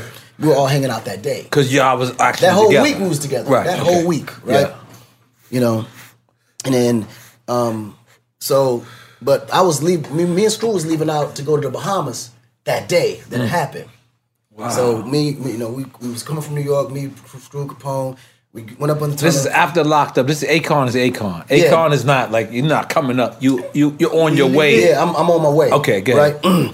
So, we was like, yo, we heading to the Bahamas. Everything was going good. We used to do this thing every weekend at the Ringside. Ringside. You still do. I just seen a recent picture with you and Snoop Dogg at Ringside. Yeah. Is that true? Yep. So Mario? Is the guy named Mario? He's our godfather down there. Okay. Right? You see, I'm on point there. Shout out Mario. I do my research, nigga. I'm good at my job. Come on. Yeah, so ultimately, so we invited Capone. We're like, yo, man, you got to come out, fuck with us. You're going to have a great time. Because was Capone evenally supposed to sign to Black Warrior or we was thinking about, because me and Screw was actually, that's my brother. So everything we was doing together. So the whole idea was, the Block Royal would be the Convict music? Or Well, it was Convict was already in place. Okay. But Block Royal was something we wanted to do for the community. Wow. You know what I'm saying? Wow. And more so anything we wanted to make it more, keep it Latin. Wow. Convict music would be the black side, Block Royal is the Latin side. Because it was different music, different genre, different, you know what I'm saying? So ultimately, we went up and had the comedy show. Everybody had a great time. Now, I had to go back to my hotel to grab my bags and everything because we leaving out that morning. Mm-hmm. So as I'm saying, okay, I'm gonna pull out. We get in the car. We start pulling in. They still in the comedy center. Mm-hmm. Everything lets out. Capone and everybody's downstairs chilling. Night's about to close out, but not quite. Everybody's out front. Mm-hmm. Capone was about to pull out, so Screw was like, all right, well, cool, let me just make sure, walk into the car, make sure everything is all good. Right. As Capone was moving out, we went a little ahead of Screw, because there was a conversation happening, and as Capone was coming out, somebody jammed him against the door with a gun, trying to rob him for his chain. Right. Screw noticed that dude was trying to get at him. Right. So he rushed out to the front and caught dude dead in the act as he was robbing Capone. Now you're not there, but this is what you heard. Yeah, okay. He was robbing Capone. So Screw stepped in front, grabbed the dude from, with the gun and snuffed him. Mm. As he snuffed him, everything was going on, moving around and going on. Everybody came out, realized, okay, there's a fight. Right. They all go jumping and everything else. And Screw was on top of him, just punching him. Punching him. Next thing you know, he just fell on him. And he was like, why everybody jumping? They ain't not even going on. So you find that out, because of all the commotion that was going, when Screw grabbed and punched dude, the gun went off. Yeah. Oh, wait, so the guy on the floor shot him? Or was the gun went off. Oh. As he was snatching the gun to hit him, in the midst of the commotion, the gun went off. I understand what you're saying now. You follow what I'm saying? Okay, now I understand. So the guy's, pardon me, because I don't want to point at you. Yeah. So the guy's pointing at him. Screw grabs him and grabs the gun, punches him. In the mix of all that happening, okay, Screw's on top of him punching him now, so they're not thinking nobody got shot. He's not even knowing he got hit. Right. You follow when it went off. So when he fell on him, that's when they realized, oh shit, he's actually hit.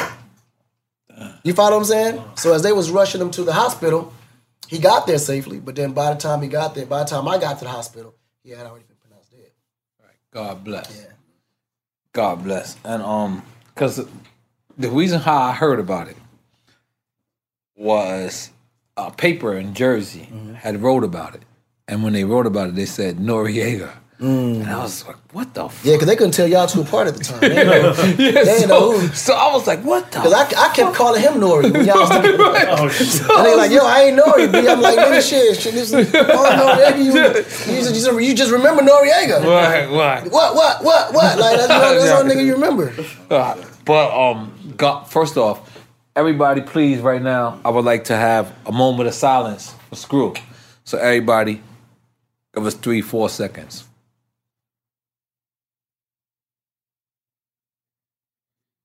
God bless. Man, yeah, I never met the homie. Yeah, good dude. Every Puerto Rican nigga I ever met that knows him, they sit up to him like, yo, damn, what the fuck? Y'all niggas. And I'm like, so I appreciate you keeping his memory alive, and I appreciate you keeping the Block Warrior people around you, like, because it's an honorable thing to do, because the level you're at, you don't have to keep ties with anybody. I mean, you don't have to. You should, but you don't have to. But the fact that you do shows how honorable you are. And I have to respect that. And I got a couple more questions. Then we go. You ready? You got one, E? Or you ready? Okay, because Guy, what you got? I got where I'm going is a whole list. where I'm where I'm going is different. All right. So you are married. You went mad. I can't go there just yet. But you got like 9 though, right? That's hard. That number's inflated. It's inflated? That's 4? Yeah, I got more than one. I can go that far. Okay. But I can't go deep into it just yet. Okay. So you multiple wives. Polygamy, yeah. That's hard. And now, in order for me to do that, I got to be Muslim. Nah. I got to take my Shahada. You could be Mormon. Huh? You could be Mormon. Mormon? No, I can't be Mormon. Them niggas don't watch TV. I need my TV, Akon. Come on. Mormon niggas, them niggas be rocking Crocs. You can be Mormon, Muslim. Believe it or not, you can actually be Christian too. It's in the Bible. Get out of here. It's in the Bible. It's a lot of religions. Wait. Tell me the Bible shit, because It's just y'all scared. I'm definitely scared. Definitely. But you can do it. All right. So explain to the normal nigga that's scared that you can have Keisha and Aisha if you wanted to. I need you to explain it.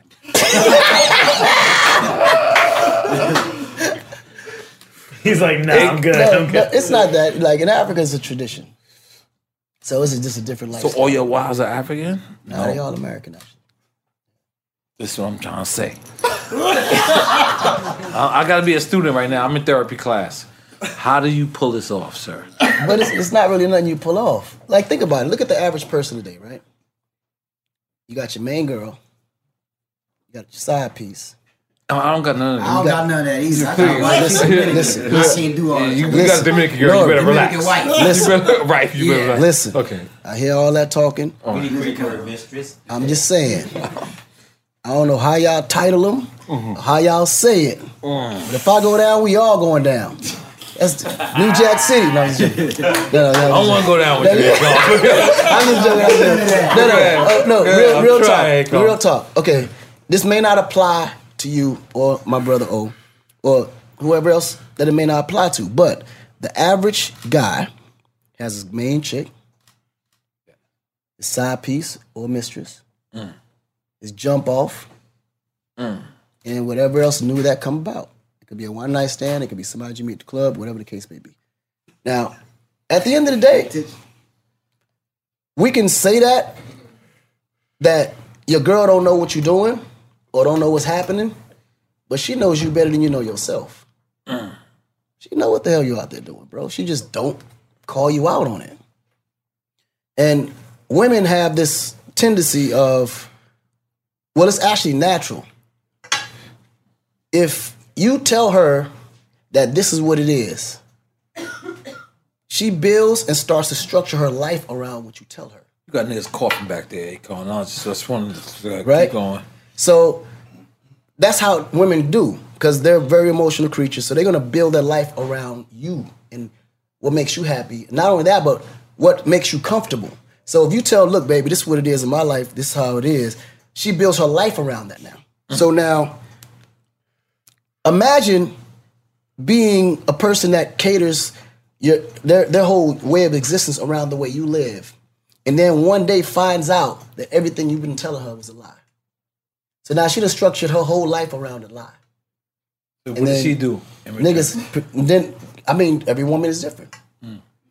How they react to it, it depends on the woman. But they gonna react. My approach is just totally different. I keep it all the way 100. So you tell them from the beginning, I'm married. I got 9 other motherfuckers. Straight up. And we gonna fuck, and you might be my 10th. Sounds like credit cards. I know. I made it. I'm not gonna lie. I said it in a Nori way. But like in the Akon way, is it similar? Like, listen, baby, you can be the prize winner, and you getting it. It's not like no, but see, Nori, you approaching it from a pimp. No, Like, I don't want to be. I tried to be a pimp for a week and it didn't work out for me. This how pimps talk to women. Yeah, it didn't work out for me. I don't want to be a pimp. Yeah, so it's not good. For okay, me. let's put it this way. It's as simple as this. Let's say you married. I am. Oh, we're not trying to. He's trying to look good in front of his wife and on camera. Me too, nigga. I want you. Don't put together, nigga. So what I'm saying is that makes you look guilty. You don't have to try hard. If you're a good person, listen. If you're a good husband, bro, can I tell you something? Can I tell you something? Okay, I'm sorry. If you're a good husband, you ain't gotta wave the white flag to them about. That's very true. I don't gotta do that shit. That's very true. That's very true. That's very true. All this trying to look good. What are you hiding, bro? I know I'm a god. I'm with you on this one. Right? I ain't with you on it, brother. Yeah. I'm a good husband too. You better be claiming that too. I'm claiming that. Let's say the average guy is taken, right? And he meets a girl.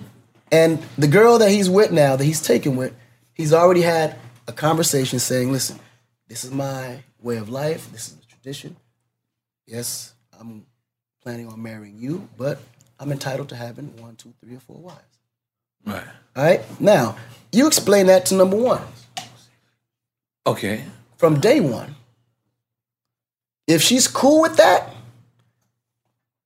then alhamdulillah, that's you. If she ain't cool with that, then she's not the wife for you. Right. If that's what you plan to do.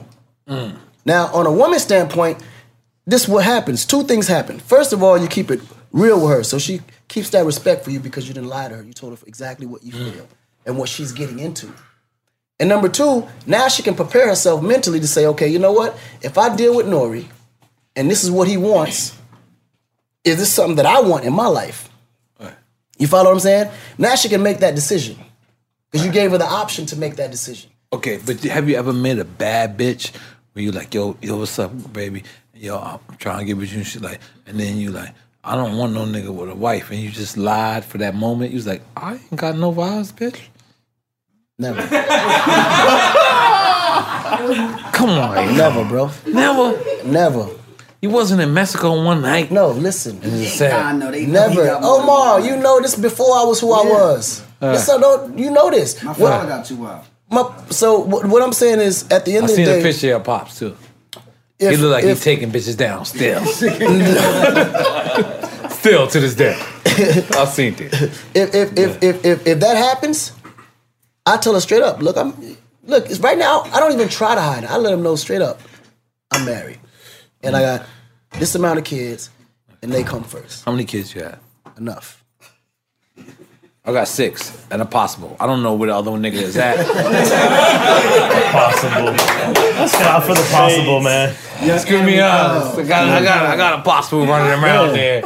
I got a space hand, my nigga. Shit's real. I'm sorry. And once they know, I mean, at that point, shit, if all fails, y'all can always just be friends. Right. But if a woman know what she get into, bro, she ain't in a problem. We were just in the club just the other day, me and my little brother. And me knowing what everybody already know, the chicks came to me asking to be a wife. She introduced herself to me as his next wife. Like, hi, I'm your brother's next wife. I'm like, he ain't even met you yet. Yeah. But that's how hard, she wanted man. me. That's hard. And then she went to him like, hello, I'm your new wife. And letting her know. She let him know that she is. Well, that happened to the regular dude. That it won't happen to the regular No, right because now. the regular dude ain't communicate that. Right. You follow? Like, if I already communicated that, Talk that the shit, woman comes Ego. to me already knowing what it is. Now, you haven't communicated that, so she's coming to you knowing what it is to her. And you Till know you his tell her girl. otherwise. You know his girl was in Big Pimpin' video. Not my girl, bro. Relax. Relax, dog. His girl. My Let me tell you ex-girlfriend something. from like fucking high school. This She was guy in Big brings it Pimpin' up like it was video? yesterday. Listen, his girl. Listen. His girl Fucking was in guy. Big Pimpin' video. His girl was in Not my girl. Made You Look. And what other videos? First of all, you're making up videos now, bro. You know the grapevine stories? This motherfucker takes it to another level, dog. I'm trying to think of the Made You Look video. No, it wasn't Major Look. He's New York. I listen, Akon. There's only dudes in that video. Uchiwali. Excuse me. Listen, Akon. I want you to listen. Yeah, and bro, listen. was up on I want you to let me know. She was up on. Listen. You can hear his story, but then there's a real story. All right, So go ahead. listen. I want you to tell me if my friend is petty or not. His name is DJ EFN. He's my brother. He's This is my the partner. fake story. Make some noise for him, goddamn. But His girl went to Big Pimpin' video. My real girl hates that you bring this story up all the fucking time. And then she went to Uchiwali video, and then he never dealt with her again. No, that's not the way it went down. She in both videos? She was in both videos. In the song. No, this is my story. I'll let you tell your story now.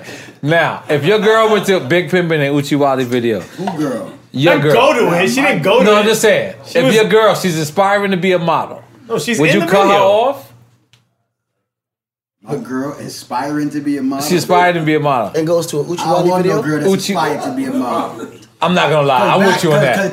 Don't listen to his back version, when they were though. aspiring to be a model, I worked for the casting company. So what you was doing? casted them, Casting them in the videos, making them to be aspiring model. The way you just He put a business model together right now. Shout out to Casting by Carolyn. That nigga look like Harvey Weinstein with the with the two buggy. I'm fucking with you. I'm sorry, that wasn't funny. Y'all both know, right? Yeah. But all right, cool. Especially in that era of hip hop, Yes. models don't exist in casting. Like You saying you knocked down a lot of models? no. What I'm saying is, I was trying to go there. I know you, nigga. You know what road he's going down. What I'm trying to say is, music videos were never made for models. So if you're trying to be an inspiring model, the video scene is not where you're gonna be at. Because first of all, if you've been in a video, agencies ain't even gonna accept you. Because they never, at that time especially, they didn't look at hip hop videos as something classy. They look at it as something ratchet. So he pleaded my case for me. You know what I'm saying? But the video models was popping. Yeah. 2000s. I mean, it all depends. I'm good. I'm gonna try. He said he's good like he smoked. He almost reached out. I was like, oh, in my mind. So you said the video mod. Okay, so now. But he was wrong for cutting her off for being in Uchiwali video. I didn't cut her off. No, he did the right thing. No, I didn't cut her off though. We went separate ways. But she decided to go that way. She was on a horse. All right, wait, hold on. What was the first video she was in? The thong song. At that time, Bro, no, stop. You did the right thing, bro. The thong song. If she was a thong Just song. the thong song. Did he do the right thing by cutting her off? Bro, he did the right thing by Uchiwali. Bro, this Uchiwali. There's a laundry list of videos we can talk about right now. Well, thong song, that ain't really no threat. Why it's not a threat? Because Cisco ain't trying to knock her Cisco down. Running on top of their heads and all that. Cisco ain't trying to knock her down. That niggas is foul. Cisco was a good guy. Fucking everything back Cisco then. was a good guy. I told you she was in one of your videos in the Cisco was a good joint guy. that never came out, the Ja Rule joint. I'm gonna live my life. Yeah. She was there. Yeah, Cisco was a good guy. But y'all niggas, man, if my woman talking about she coming to you, one of y'all, man, what? Nah, I ain't gonna lie. Right now, if your woman tell you she's coming to my video right now, she's safe. You married. Yeah, I mean, I'm married. bro, But- listen. but I ain't gonna lie. Listen, your ring is as big as mine. Oh, shit, yeah, so yeah. we in the same boat. But you got 8 of them though, my nigga. Let me I got one, my nigga. Yeah. I ain't gonna lie. I know you doing something good. Cause I can't do it, man. 8 or whatever you got. It doesn't matter how many you got. That shit is, you got more than one.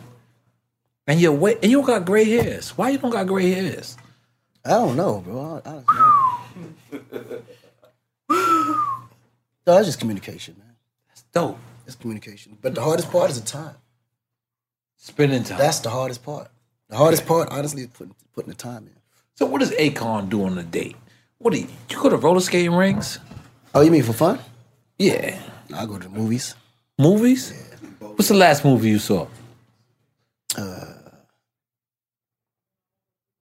I ain't been to movies in a minute. Damn. So he had no fun lately. The ladies is listening like, He what working, the he fuck? working. Hey, man, I've been working so hard, man. I don't even... So what do you do for fun? What is a fun day for? The studio, honestly. Nah, man, you Man, I can't do promise that. you. Nah, I all right. promise you, No. bro. Fuck the studio. Come on. I promise Stop, you, bro. because you answer it like me. That's exactly No, how but on everything. Yeah, but I only got one woman, so that's cool.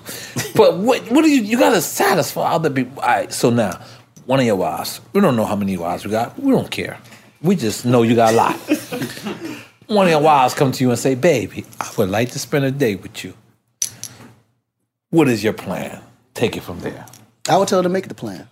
You would tell them to make the plan. Yeah, it's easier. Okay. So now she says, And they got more time to think about. They do great. I mean, when we do things, ain't really much we could do. Right. We don't do much. Because you can't really walk through the park. Yeah. Because Akon can't walk They know through all the Flushing Meadow activities. Park. Like, they know all the fun stuff to do. Like, Right. You can't go to Noble by yourself. Noble? Yeah, everybody Noble. You could go to Noble by yourself? Which Noble, though? New York? I ain't never been to Noble. You ain't never been to... Well, come on. But I can go. You never been to Noble? What is Noble, man? I don't know what the fuck. What the fuck? Japanese shit. The only Noble I've ever Shark been to was the one in the UK, but not in the States. You got to go to the one in Malibu, brother. I ain't been to one. You know what? I take that back. I did go to one in Malibu. It's fantastic. That's the new one, the one near the Soho House? The new Soho, yeah. Oh, God damn it. Okay. High five. I'm talking that rich No, shit. high five. Yo, listen. You got it. That's fantastic. I gotta get used to the high five. That's some white boy shit. Yeah, That's some white I've boy definitely shit been right hanging there. around white boys a long time, man. Yeah, high five. Yeah, I ain't gonna lie. I'm a little crazy. So, but you have ate a Noble. That's a good thing. Noble's one. But I was never really like a industry restaurant type of dude. That's why you never see me in them restaurants. Wow. The food is bland. The service is mad little. I like the hole in the wall gutter, like soul food, West Indian. You'll find me in the hood for food. So let's describe one of your favorite hood foods, because you know I got a food show as well. So let's describe one of your favorite hood food shops. Oh man, Island Cafe in Atlanta, on Memorial Drive. Island Cafe, bro. Okay. Listen to me. I don't care where you ever ate West Indian food. You ain't gonna find no place better than this. Island Cafe. Island Cafe. Have you ever ate Famous Fish on 145th Street and St. Nicholas in Harlem? No, I don't think so. I might have though. That's the spot you took us to after. I might have though. Yeah. What kind of spot is it? It's fried fish. Oh yeah, if it's fried fish, I ain't been in there. Oh, you don't fuck with fried fish? Not since high school. Why? What happened? Your girlfriend gave you crabs? You didn't fried fish? It's just high school. Every black nigga in the world love fried fish. Akon. Now you white now. You just told me. It's not even. High five. When you start experiencing other types of fishes. Yeah, it's true. Like it's just different. Like because fried fish is where you start at. Yeah, tilapia. And ain't really no flavor. Ain't flavor in fried fish until you put some hot sauce on it. Whereas when you start eating like this grill, nigga's with from down south. That's Missouri coming out. It's a different taste. That is St. Louis coming out of him like hell. That is St. Louis. That's some St. Louis shit right there. Shit for real. Nigga said you ain't even tasting it until you put hot sauce on it. Yeah. Jesus. You are a dirty Mo right now. Yo, but okay, boom. So Locked Up. We already covered that? No, we did not. In the pressure cooker of the NBA playoffs, there's no room to fake it. When the NBA championship is on the line, every pass, every shot, and every dribble is immediately, undeniably consequential. The playoffs are the time for the real. Real stakes, real emotions, real sweat, real blood, and real tears. Trust me, I know what it takes to bring home a championship ring. The regular season is tough, but these games are a completely different level. Now is the time when legacies are made. The best team will bring home the Larry O'Brien Trophy and add their name to basketball history. Will we see a battle between marquee franchises, or will we see a new champ be crowned? Which teams will rise from the chaos? Which teams will conquer? Which team is going to make this year their year? These are the moments of unscripted, pure entertainment that only happen on the hardwood. You've waited all season for this. It's time to take it to the next level. Don't miss 1 minute of the action. Tune into the NBA playoffs on ESPN and ABC. Open a limited-time 11-month certificate at Kemba Financial Credit Union. At 5.25% APY, it's more than triple the national average, plus it's a safe and secure way to grow your money. Visit your local branch or kemba.org/cd for details. Offer expires May 31st, 2024. APY equals annual percentage yield. Restrictions apply. $500 minimum and $250,000 maximum deposit. Advantage status required. Comparison based on bank rate average. Federally insured by NCUA. LASIK, LASIK.com. Have a ton of questions about LASIK? You're not alone. That's why we created LASIK.com. One place where you can go to find every answer to every question on your mind. Like, how much does LASIK cost? How long does recovery take? How do I find a doctor? If you've been thinking about LASIK, go to LASIK.com now. Yeah, LASIK.com. Easy to remember, so you know where to start. LASIK, LASIK.com. AT&T connects an ode to podcasts. Connect the alarm. Change the podcast you stream. Connect the snooze. 10 more minutes to dream. Connect the shower. Lather up with the news. sports talk, comedians, or movie reviews. Connect with that 3-hour philosophy show. Change the drive into work in traffic so slow. Connect the dishes to voices that glow. Thank you to the geniuses of spoken audio. Connect the stories, change your perspective. Connecting changes everything. AT&T. This is your introduction to the industry. Locked up, they won't let me out. I know I can't sing. I apologize. But you understand my passion. Mm-hmm. Locked Up comes out.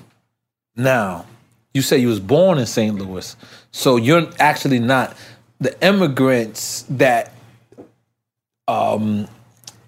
that's going through this immigration shit right now. But you could have easily been born in Senegal. But you went back to Senegal, right? Mm-hmm. You were just born and then went back. So coming back, you are like I was the immigrants immigrant. going through. Yeah. So Locked Up, if you would have been born in Senegal 2 days before, came to St. Louis, and then went and got locked up, you wouldn't even be here.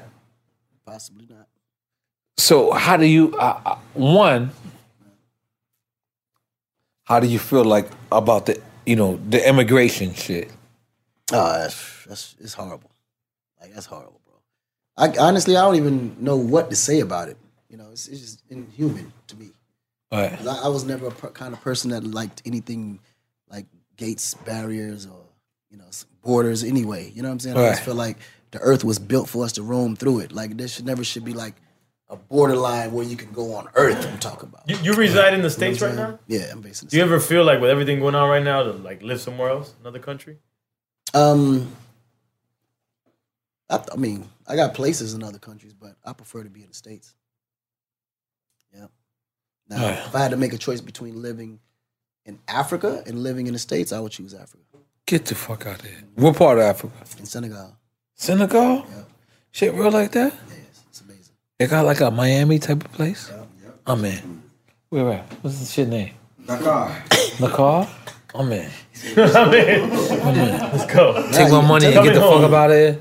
Yeah, you go Dakar, Cape Verde, all is right next door to each other. And I can live. Beautiful. It's like Hawaii. Oh, Cape Verde? Yeah. Right Oh, that's where Cape Verdeans come from? right next door to Senegal. Oh wow, that's what that's where all Boston is from. Yeah. Majority of Boston. Half of Boston and Rhode Island. Yeah, it's from there. Eritrea's over there too. And what? Eritrea.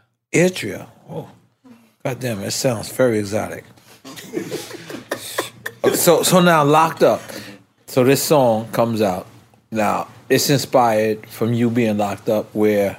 At what time? What you mean? Like when? Yeah. I got locked up in around, I think, 98. Got locked up in 98. I had NRE album. I was shining at that time. I'm so sorry. It was lit, right? I'm so sorry. Was you listening to my album in jail? Because all shit was lit. After I got out. And the phone. Okay. So Locked Up.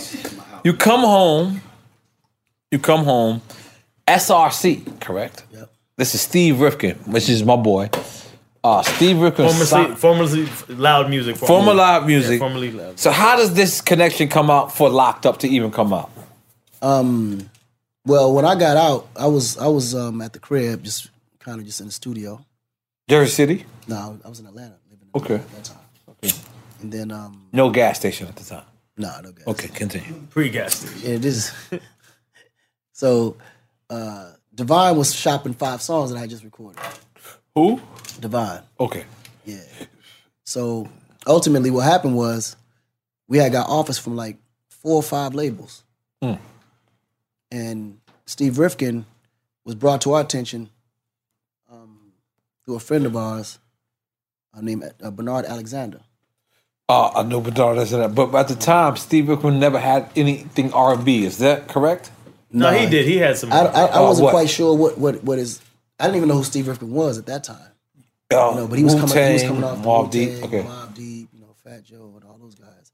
Big Pun, rather. I'm sorry. So at the times, we was literally in the middle of the hood. Like, we lived in Atlanta, where I was staying at the time. We was like in the center of the hood, but we had like a huge mansion right in the middle of the hood. Right. And I was upstairs, and Divine was like, "Yo, man, we got an exec that's gonna come by and meet you. He want to meet you." So I wasn't sure from what label or who. You know, and then I looked outside and I see, these two white guys coming to the door with T-shirts and jeans, and one had a suit on. And who? Steve Rifkin and who? It was, I don't know who the other two guys. It wasn't Richard Isaacson? No. You know what? Rich Isaacson, I think, was one of them at the time. Okay. I think he was one of them. The other one was some Russian security dude. But I thought he was the Fed, so I ran through the back door. Wait, what? that meeting ended quick. Wait, nigga pulled up and you ran? I ran out the back. Nigga coming to sign you. What kind of life is you living in, Clark? Jesus. Okay. Right, so now they're in the living room waiting. Tomorrow, like, what the hell's Kai? Come find out. I done dipped out the back door, so he go find me. I'm at the park, like, nigga, what the fuck? He said, nigga, get over here, man. That's exactly what I was telling you about. I was like, oh shit. So I come back through the front door, and I see Steve Rifkin. And you don't know who Steve Rifkin is? I have no idea. Down to earth though. Mad cool. He comes. He said, "Listen, I know you got other offers on the table." He said, I don't have any money. I'm gonna tell you right now, I don't have enough. I don't have the kind of money they're gonna offer you." He said, "But what I can tell you is that if you sign with me, I'm gonna hold you down, and I'm gonna do everything in my power to make sure I make you a star, no matter what. Whatever sacrifice I need to make, I'm gonna make them." Wow. And what drew me to Steve was the fact, first of all, he came to my house in the hood where nobody would show up in that area. That was 4th Ward. Wow. So for him to come that far and take the first flight out after hearing the records and come to me, that was worth more than any kind of money anybody. But how did you guys even get him the records? I'm sorry. It was sent to him. Okay. It was the records were sent to him. But y'all met him somewhere or something, or? We had never met until. Were y'all sending records out to labels? Nah, Bernard came and took my records. Oh. Bernard came and took my records, and he went around, shopping them. And I think he connected with a guy named, at the time, it was Kenny Burns. Wow, yeah, Kenny Burns. We had Kenny on the show. And then Kenny Burns was the one that took the record to Steve Rifkin. You know what I'm saying? And matter of fact, I'll take that back. It was Isaacson. Yep. And then when they was on three-way, Kenny was on the other side, like, nigga, I told you, nigga, I'm telling you, nigga, I told you, nigga. He was one. But yeah, Kenny definitely was the one that passed it over to Steve before Steve came out there. But it was more about, I knew at that moment that I can build something with this guy. You know what I'm saying? With Steve. That's when I knew I could build something big with him, because it was about his passion for what I did and his willingness to be down no matter what. And that meant more to me than anything, especially with that mentality, street mentality at that time. So when you think about the word lonely, what's the first thing that comes to your mind? DeKalb County. That sounds like a jail. Is that a jail? Mm-hmm. That's where I wrote the song. I did not know that. Smoke some more. I had no idea. But I had Locked Up and Lonely next to each other. Had no idea. So Lonely, you was locked up in jail? Yeah, that's where I wrote it. Wow. That whole first album, majority of it, every song in there was wrote in jail except Trouble Nobody. Wow. Because and the reason why, like, Ghetto was written in there. I mean, all of the songs except Trouble Nobody. Trouble Nobody was the only song off that album that I didn't write while I was locked up. And I wrote that after I left court. I got out of court, and I wrote that one because the judge told me not to trouble nobody. Wow. So, you come home. What makes you want to keep these songs? Not write all new material? I wouldn't know how to write new material because all my songs are based on my experiences. So I didn't know how to not talk about what I was already going through. First of all, because I was surrounded by it, and like I was being drowned by everything that I'm going through anyway. So I couldn't even think outside of what I was dealing with to even make up a story or make up a song for that matter. You know what I'm saying? Mm-hmm. So that experience actually became the content in which I wrote about. Before you were in, were you already an aspiring artist? Before I was in, I was inspiring hustler. I think the music was more of like a way of kind of event kind of platform for me, like that, because I never really talked to too many people about my problems. So whenever I was going through something, I just wrote about it. Like a release. Yeah, so music was more like a hobby for me at that time. I didn't think it would be something I utilized as a career. Okay, now, invest in Africa. I know we touched on it a little bit earlier. I'd like to go a little bit more deeper in depth. Mm-hmm. Why should we invest in Africa? I know why we should invest in Africa, but I would like for us to tell the masses, the whole world. Well, this is what I can tell you. I know a lot of times we have the tendency to blame the white man for everything that's going wrong, right? And white man is fucked up. Fuck it. Yeah. I'm just playing. No, I mean that's how maybe not. That's the majority of African Americans in America feel. You know, you're not saying nothing that everybody don't feel. That don't necessarily mean it's true. Right. But with the circumstances that surround us, that's why we believe that way. You know, so at the end of the day, it was like if you are in a position in life where you feel like you don't own your own content, you don't own anything, and they should be investing in us. This is the opportunity now to be able to own that in which we're complaining about. Because in Africa, it's a clean slate. You can build that empire there. You can build that infrastructure there. It just, and you already got the information. You're already educated on how to do it because we've done it here and made billions of dollars for corporations all day. Africa is the only place in the world where black people can go and build Fortune 500 companies from scratch within 5 years.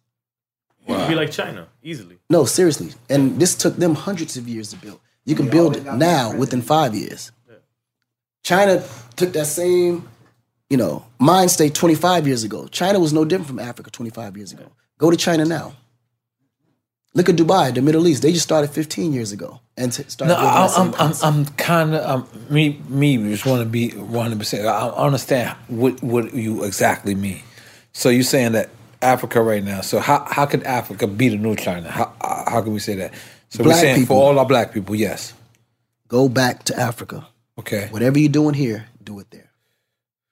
Whether it's real estate, entertainment, education, label, sneaker company, whatever, clothing line, whatever. Start it there.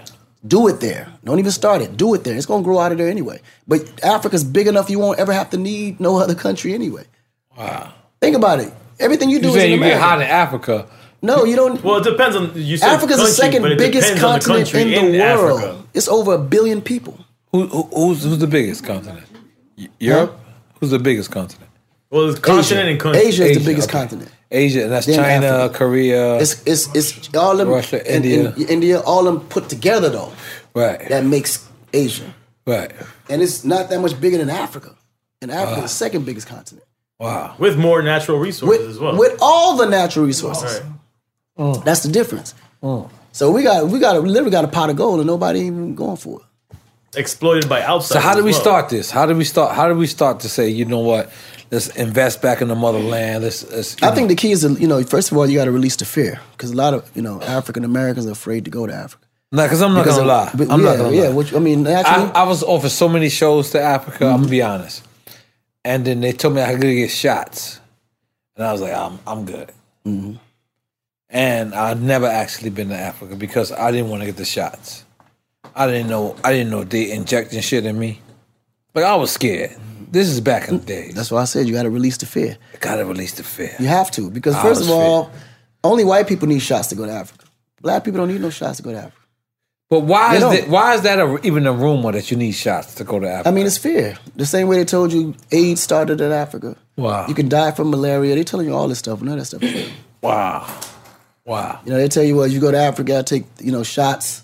And you got to take like 5 or 6 different, types of shots to save you from this, save you from that. But why does that rumor even exist, though? I mean, because they know the value of black people going back home. Can you just imagine if African Americans in America decided, you know what, man, fuck America, we going back home. And then all the value that we bring here, we took over there. America wouldn't exist no more. Club Live and Zumanda. None of that would work. Think about it. Just imagine, man. All the major ball players left, started their own team back home. All the major recording artists left, started their own labels back home. Just imagine, just those 2 sectors. We're not talking about all the inventors that never got the credit for all the shit that they inventing, like cell phones and all that black people invented. Black you excellence. would never even know. All these software companies that's taking, all you have no like we don't even know how much value we even have. Damn. We have no idea. Damn. Just imagine if we just woke up one day. I gotta wake up with you, Aiko. Pause.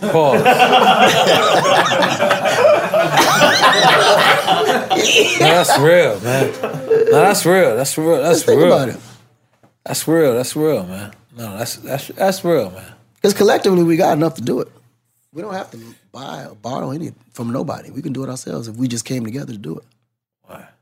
That's such a beautiful thing. I really would like to be involved in something like that. I want to invest in Africa. I want to invest in the left rack city of Africa. Just starting with land. Yo. You start with land. Think about it, right? Lamb? Land. Okay. Buying land? I thought I had to buy animals. Right, just think about it. Lamb? I don't really like them niggas like agriculture that. too, bro. You have no I don't idea. like lamb like that. I like land. That's cool. But just think about it, right? What's the average cost of an acre in New York City?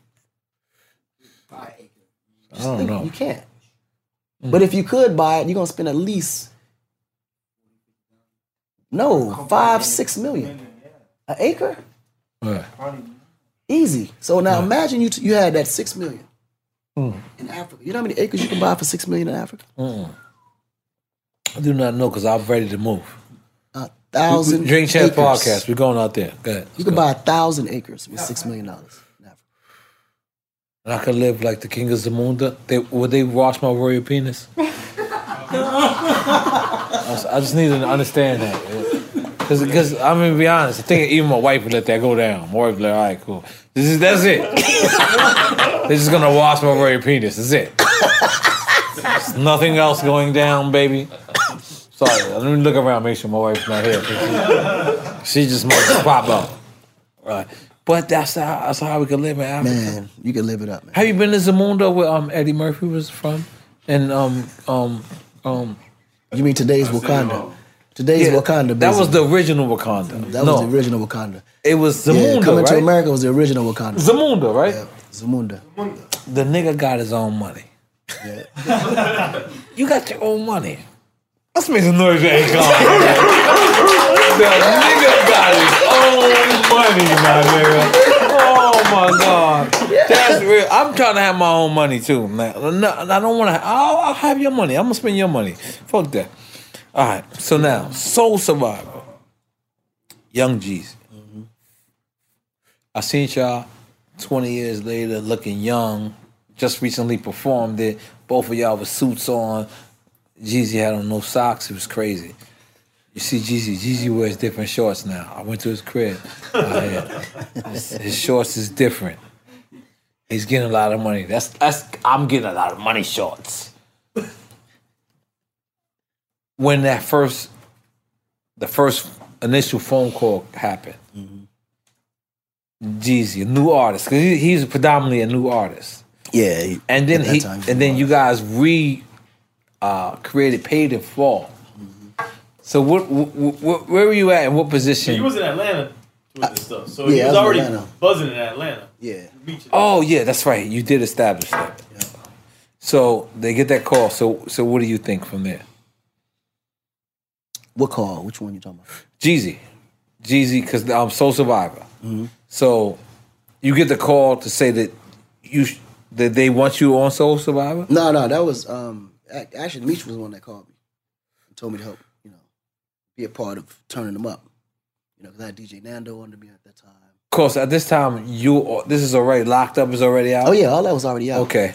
So everybody had huge influences at the time. BMF was one of the biggest influences on the street side in Atlanta. Okay. My little brother Omar was running around with them heavily. Because Boo the nigga that knocked out Suge, Omar's the nigga here. My bad. I just want to establish that. So Suge's my nigga too. Yeah, at that and me, I couldn't be around any of that at that moment in time where I was going and all this other craziness. But ultimately, music was what I was known for in Atlanta. So Meech reached out and was like, "Man, I got this art I need you to hear." This when I first heard, and I went to Patchwork and met Jeezy personally. He played me Patchwork, that's the studio. That was just fucking ridiculous, yeah. Okay. So me and Jeezy just connect instantly from that connection. And then I thought about it the whole time I was in Vegas, and I had this record that I had wrote, and I was trying to figure out when I was going to release it. But don't tell me you gave after Jeezy. Hearing Don't Jeezy, tell me you gave Jeezy Soul Survive. Listen, after hearing Jeezy on that record, I said, yo, this record right now, especially what's happening with that buzz and what's going on with him, this record gonna change the game. So you telling me? Are you telling me you gave Jeezy Soul Survive? Yeah, I gave it to him. Yep. But it did what it was supposed to do. It did exactly what it was supposed to do. I love this quietness of the room. Yeah. Now everybody make some fucking noise. So the guy wants to do a record with you. Mm-hmm.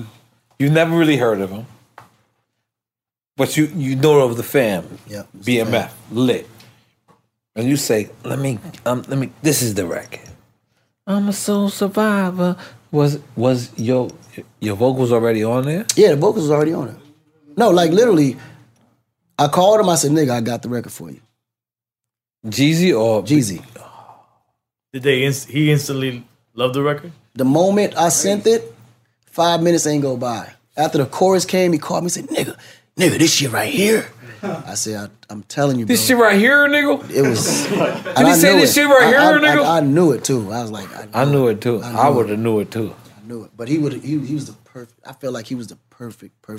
At that time, I thought he was more perfect for that record than me. And you made it. Mm-hmm. Your producer. Yep. That's when I was in full production mode. I just felt like it was a stronger record, it being his, than mine as an artist at that time. You know what I'm saying? Mm-hmm. Yeah. So you gave it to him. He lays it. And he bodied it too. And that's when I was more confirmed. When he sent his verses back, I was like, oh my God, this is. So he sent you the record back prior to it releasing. Yeah. And you heard it. Where was you at? Oh, I was still in Vegas when he sent it back. He sent it back the next day. Damn, I feel like he was in Tootsie's for some reason. But then again, when I was in Miami, that's my spot. See, the only thing about Tootsie's, they music suck. Let's just throw it out there. Yeah, music is horrible. The music horrible in Tootsie's. Food is fantastic. Women, fantastic. Food, I'm a fat guy. Like, I like to eat. Yeah. I like a little bit of lemon pepper. I gotta relax. What's up, my man? How you doing, man? You look like you very autistic. I'm just throwing it out there. Hey, you know what's funny? When I first met him, I told him the exact same thing. I said the exact same thing. I ain't gonna lie. You look like somebody Pharrell would hire. So I'm fucking with you, nigga. I don't know your name, but you my friend too. You my friend. Yeah, good dude. So, Akon, all right. You've basically done, like, if the industry was a girl, you fucked her in the ear, fucked her in the nose, you fucked her in the ass. Like, that you started out with that. That was the second thing you did after you fucked man with the pussy. What is the next thing? Did I go too far? I feel like I went too far. A little bit. Oh my God. All right. Yeah, you might have went just a little bit. A little too far. All right. So what's the next thing for Akon? Because now you got the cryptocurrency. You've discovered the biggest white girl. You discovered the new Britney Spears in our day and time. Lady Gaga. I think she's beyond that. I'm just saying in our day and time. Is I'm good? Is the mic still? So what the fuck could be left else for you to do? That's it. Just build a legacy. Build a legacy. Yep. Keep the platform available for everybody else to be able to get up and have the opportunity to do the same thing. That was so corporate. I don't even know how to answer that. That was real. Say that again. I'm sorry. Fuck it. That was real. I wasn't ready for it. Yeah, I mean we don't put each other on enough. Right. We don't put each other on. We just don't, man. You know, I built my career off making other people's careers. If we all did that, we'd be good. Now, also, French Montana was your artist first. Yep. How did that transpire? What? Oh man, actually, Gabi brought him to me. Gabi from Loud SRC. Yes. Gabi brought him to me. My man Gabi, this nigga, his phone, it just sticks to his shit. It just sticks to his cheek. Yeah, no, don't give me that one. He hold it with that one finger. Like, he be like that. Yeah. So Gabi brung you That French. face. Now, what happened? Now, is this the DVD era? Yeah, this around the time when he was he had just did the DVD. He was doing the DVDs. And then I signed him, and then we rolled together for about a good year. You know, flew him to Atlanta. That's when he met Gucci Man and these other niggas? He got inspired on that side because French was a chameleon. Like, he can adapt any style. And the good thing about him that he was one of the artists that didn't want to be put in one specific box and would try different things. You know what I'm saying? Right. That's why I liked him a lot. You know, so he definitely engulfed in that. And then we was working some records in New York, and then he called me. He was like, "Yo, man, I got a call from Diddy. You know, Diddy really want to be a part of the project." I said, "Well, shit, let's talk to him and see what's going on." And, you know, we met with Diddy. And Diddy, you know, at the time, Diddy and French would spend a lot of time together. You know, because I'll be wanting everybody to get around and just make sure they understand the game, who they're dealing with. And Diddy was always one of those dudes when it comes to artists from New York. I always felt like he a good part of the have, especially running around in New York. So he called, he's like, "Yo, man, you know, Puff want to sign me. What do you think?" I said, "Well, shit, nigga, you should do it." He said, "What you mean? You gonna feel some kind of way?" I said, "Nigga, you are a New York-based artist. Y'all niggas New York shit. I'm international. I can't do shit from you until you break in New York anyway. Ain't nothing I can do for you." You know? And that nigga believe in you. I'm not gonna tell you no lie. That nigga believe in you. So I reached out to Diddy, and Diddy was like, because I had just did the joint venture with Diddy and Red Cafe, right, shortly before. You know, and he was like, "Yo, nigga, I'm telling you, we got another one. What's up with this nigga French?" I said, "Diddy, man, listen, please, if that nigga want to be with you and you feel like this is something that you could take the next level, let's work these things out. Let's just let them go. You know, make it happen." Because I always felt like, you know, collaboration is going to be the key to your advancement anyway. But you got to just make sure you got the right partner. You know what I'm saying? And the things that Diddy could do for French at that time, I didn't have the time to do it for him. You know, French is like my little brother, and I wanted to make sure he got the best of the best for what it is he was trying to do. And at that time, I thought Diddy was that guy. You know what I'm saying? So we made sure that deal happened for him at Bad Boy. So now the deal did happen. Are you in that deal, like, secretly? You know me, like I told you, I build them to fly. You so rich, you ain't I don't even stick, give a yeah. fuck. I You mean, got for gas what? stations in your crib. You niggas say, Nah. "Hey, nigga, hey, nigga, I respect that." Yeah, I don't like. I did that a artists couple down of to times. I contracts. don't know if I'm as smooth as you Yeah, with I it. don't do that. I don't lock them down to where they can't move. I can't do that. Damn, man, come on. This nigga's an honorable nigga. This nigga, you don't let the nigga go. Why not? Yeah, like, why not? Look where he at today, though. Look at him. And it's nothing. It ain't nothing for me to pick up the phone and say, "Yo, French, I need this, I need that," and I don't get it. I mean, it's only empowering me. But is there ever any move that you actually made that you regretted? You know, like, you mean as far as artists? Anything. Just like you did it as artists. Oh, the one thing that I do regret, though, and I think I would have probably handled it different with the mindset, obviously with the mindset I had now, but if I can still have that mindset I had then and make a better decision, was that Poughkeepsie situation. That's the one thing that I did. When you grinded on the girl? Yeah. No, not that. Oh. When the kid, don't tossing that kid off the stage. Well, that nigga wasn't no kid. He was a grown-ass man. Wait, I forgot. What happened with this situation? Well, it was a big concert in Poughkeepsie, New York, and I was performing, headlining, and as I'm in the middle of performance, somebody threw something on stage at me, and I caught it like right before it hit me in the eye, and I looked, and at that time I just felt disrespected. Like I was always, when it comes to disrespect, I just don't know how to handle that. Like I just can't let nobody disrespect me, especially in front of 20,000 people. Right. So I was like, "Yo, who threw that?" And the whole crowd was like this. Like just literally pointed at him. They just literally pointed him out. I was like, "Yo, get him up here." And as he's coming up to the stage, I'm trying to think, okay, what can I possibly do to this nigga to let everybody know the disrespectful. And he actually volunteered to come on stage? No, he didn't volunteer. They actually brought him to me. They brought him to me. And in my mind, I said, okay, cool, I'm just going to knock him out and call it a day. But then when he came... But if you would have knocked him out, you would have just kept performing. Oh, no, I just knocked him out and just kept performing. It would have been just as bad. Yeah, but I wouldn't have cared because at least Right. I got it out. Right. But then when he came, because they brought him to the side of the stage, he came, I just saw the look on his face. Like, the nigga was happy to be up here. Like, he was like, so I'm looking, I'm like, damn, this nigga's actually a real fan. Like, and he's happy to be here. So in my mind, maybe he was just doing that to get my attention. Don't roundhouse kick him. No, but so that made me not knock him out. But I said he still gotta, some Learn gotta, the yeah, lesson, because even if it ain't for him, it's for everybody out there that think they can do the same thing. Right. So I was like, Kick him in his balls. Yeah, so Is your assistant? So I had to find a punishment that wouldn't suitable kill him punishment. or hurt him, but at the same time would give the word out that I ain't the one to be fucking with out there. So I said, I got it. I said, so you want throw shit on niggas on stage. So at that moment, I feel like an eye for an eye. You throw something at me, I throw you, right? I just picked him up, saw a soft spot, and tossed him over there. And that's how it was what happened. And them niggas said, Kinda stage dive. Akon did it. They was like Cardi B's little baby picture. Akon did it.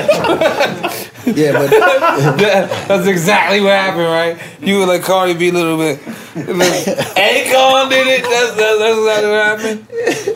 And then, and what was this at? This was in Europe. Poughkeepsie, he said. It was in New York. Poughkeepsie. What would you have done different, though? You said that you would have done that differently. What would you have done? Honestly, after that happened, I would have just kept going on with the show like I ain't even see it. Knowing that, But then I stopped the music. I got mad dramatic with that shit. Yo, hold on, stop the music. Fuck that. After you threw the nigga. No, before. When he threw it, the shit. Oh. Because in my mind, everybody saw it. Right. Like in my mind, because I saw it, everybody saw it. It's a pride thing. And it's a mind, and your pride. My mind state then, it was just different. Right. You know what I'm saying? It was just different. It was ignorant. That's the only thing we take back in life. That's it. That's it. We're not gonna throw that nigga in the fucking crowd again. That's it. That's it. Everything else, I'm glad it happened. Everything else, even the I'm sorry record. We sorry for being sorry. That's all we're being sorry for. That's motherfucking it. Motherfucking Akon, yo. High five. I was trying to give you a hook. That's a hook. Okay. Listen, man. Listen, Akon, I can't thank you so much for coming down, sitting down with us, Drink Champs. Like I said in the beginning of the interview, me and EFM, we started this, we wanted to interview legends. And it's not that we don't got love for the new generation, but we want to, when you got 10 years or more in this game, we want to salute the people. We want to let the people know that you are appreciated. No, thank you, brother. I appreciate that. And you're appreciated for standing there and standing relevant, and you're appreciated for doing what the fuck you got to do. And we need to represent that in every other genre in music. When you have 10 years or more, these people salute you. In hip-hop, they say, nigga, you got gray hair now. So I'm glad you told my partner his beard looked good, because no one else has never told him that. He do look younger, bro. That gray man it's look younger. him and who else? Buster.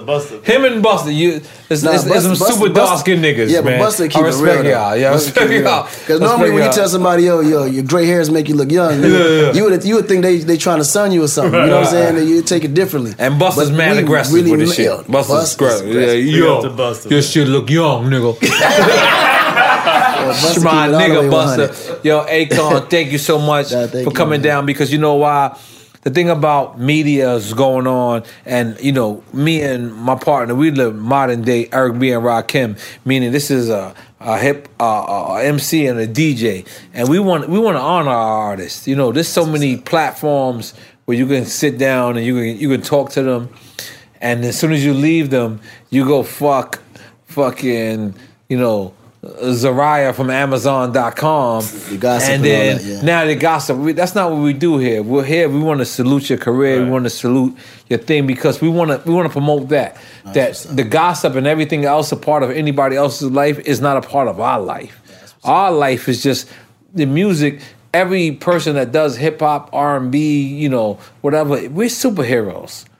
Let's salute them as such. Everybody, Black Panther is so dope, but guess what? Every one of us is a Black Panther. We just got to put on the fucking suit. That's hard. Please record that. That was hard. That's another soundbite. I don't know what album I'm gonna use that on, but we're gonna use it. But yo, Akon, thank you for coming through. We're gonna take a couple of pictures, get some drops, man. And I really, really, really appreciate you doing what you gotta do, man. Let's make some noise for motherfucker. And also, I cannot end this interview without bigging up Block motherfucking Royal. Let's make some. Because wherever I'm at, like they know who I am now. Wherever I'm at, I'm talking about I'll be anywhere. And these be like, "Yo, Block Warrior in the building, Nori. I'm over here." I'll be like, "Oh shit!" I'll be like, they be like, "I'm over here. Anything happen?" I'm like, "Oh shit!" I be in fucking talking about Missouri. Nah, we deep though. These niggas be out there like this, like, "Yo, Nori, anywhere anything happen?" And I'm like, "Yo, my nigga, I'm in church." These niggas is in church like I'm fast. And you know, I'm Latino too, so it's a little deeper with me. It's deep. So they're like, "Yo, B, we understand what happened, blah, blah, but we know." And I appreciate you holding that those people down, man. Make some motherfucking noise for Akon. So do the thing, and then let me take a peek. In the pressure cooker of the NBA playoffs, there's no room to fake it. Every pass, shot, and dribble is immediately consequential. The playoffs are the time for the real.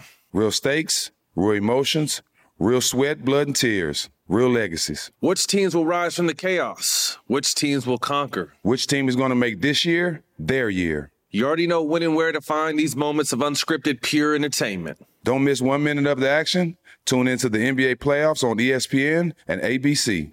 Open a limited-time 11-month certificate at Kemba Financial Credit Union. At 5.25% APY, it's more than triple the national average, plus it's a safe and secure way to grow your money. Visit your local branch or kemba.org/CD for details. Offer expires May 31st, 2024. APY equals annual percentage yield. Restrictions apply. $500 minimum and $250,000 maximum deposit. Advantage status required. Comparison based on bank rate average. Federally insured by NCUA. Moments like seeing my son's team cheer him on mean a lot to me. But after being diagnosed with metastatic breast cancer, or MBC, which is breast cancer that has spread to other parts of the body, they mean even more. I take Ibrance, palbociclib. Ibrance 125 milligram tablets with an aromatase inhibitor is for adults with HR-positive, HER2-negative MBC as the first hormonal-based therapy. Ask your doctor about Ibrance and visit Ibrance.com. Ibrance may cause low white blood cell counts that may lead to serious infections. Ibrance may cause severe inflammation of the lungs. Both of these can lead to death. Tell your doctor right away if you have new or worsening symptoms, including trouble breathing, shortness of breath, cough, or chest pain. Before taking Ibrance, tell your doctor if you have fever, chills, or other signs of infection, liver or kidney problems, are or plan to become pregnant, or are breastfeeding. Common side effects include low red blood cell and low platelet counts, infections, tiredness, nausea, sore mouth, abnormalities in liver blood tests, diarrhea, hair thinning or loss, vomiting, rash, and loss of appetite.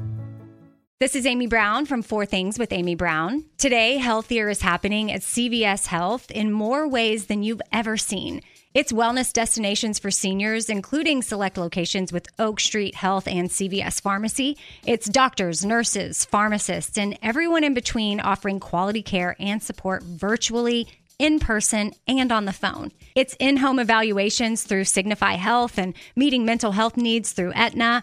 And those are just a few of the ways that Healthier is happening. To see more, visit cvshealth.com/healthier happens together. CVS Pharmacy, Oak Street Health, CVS Specialty, Signify Health, and Aetna are part of CVS Health. Eligibility and services vary by location and individual.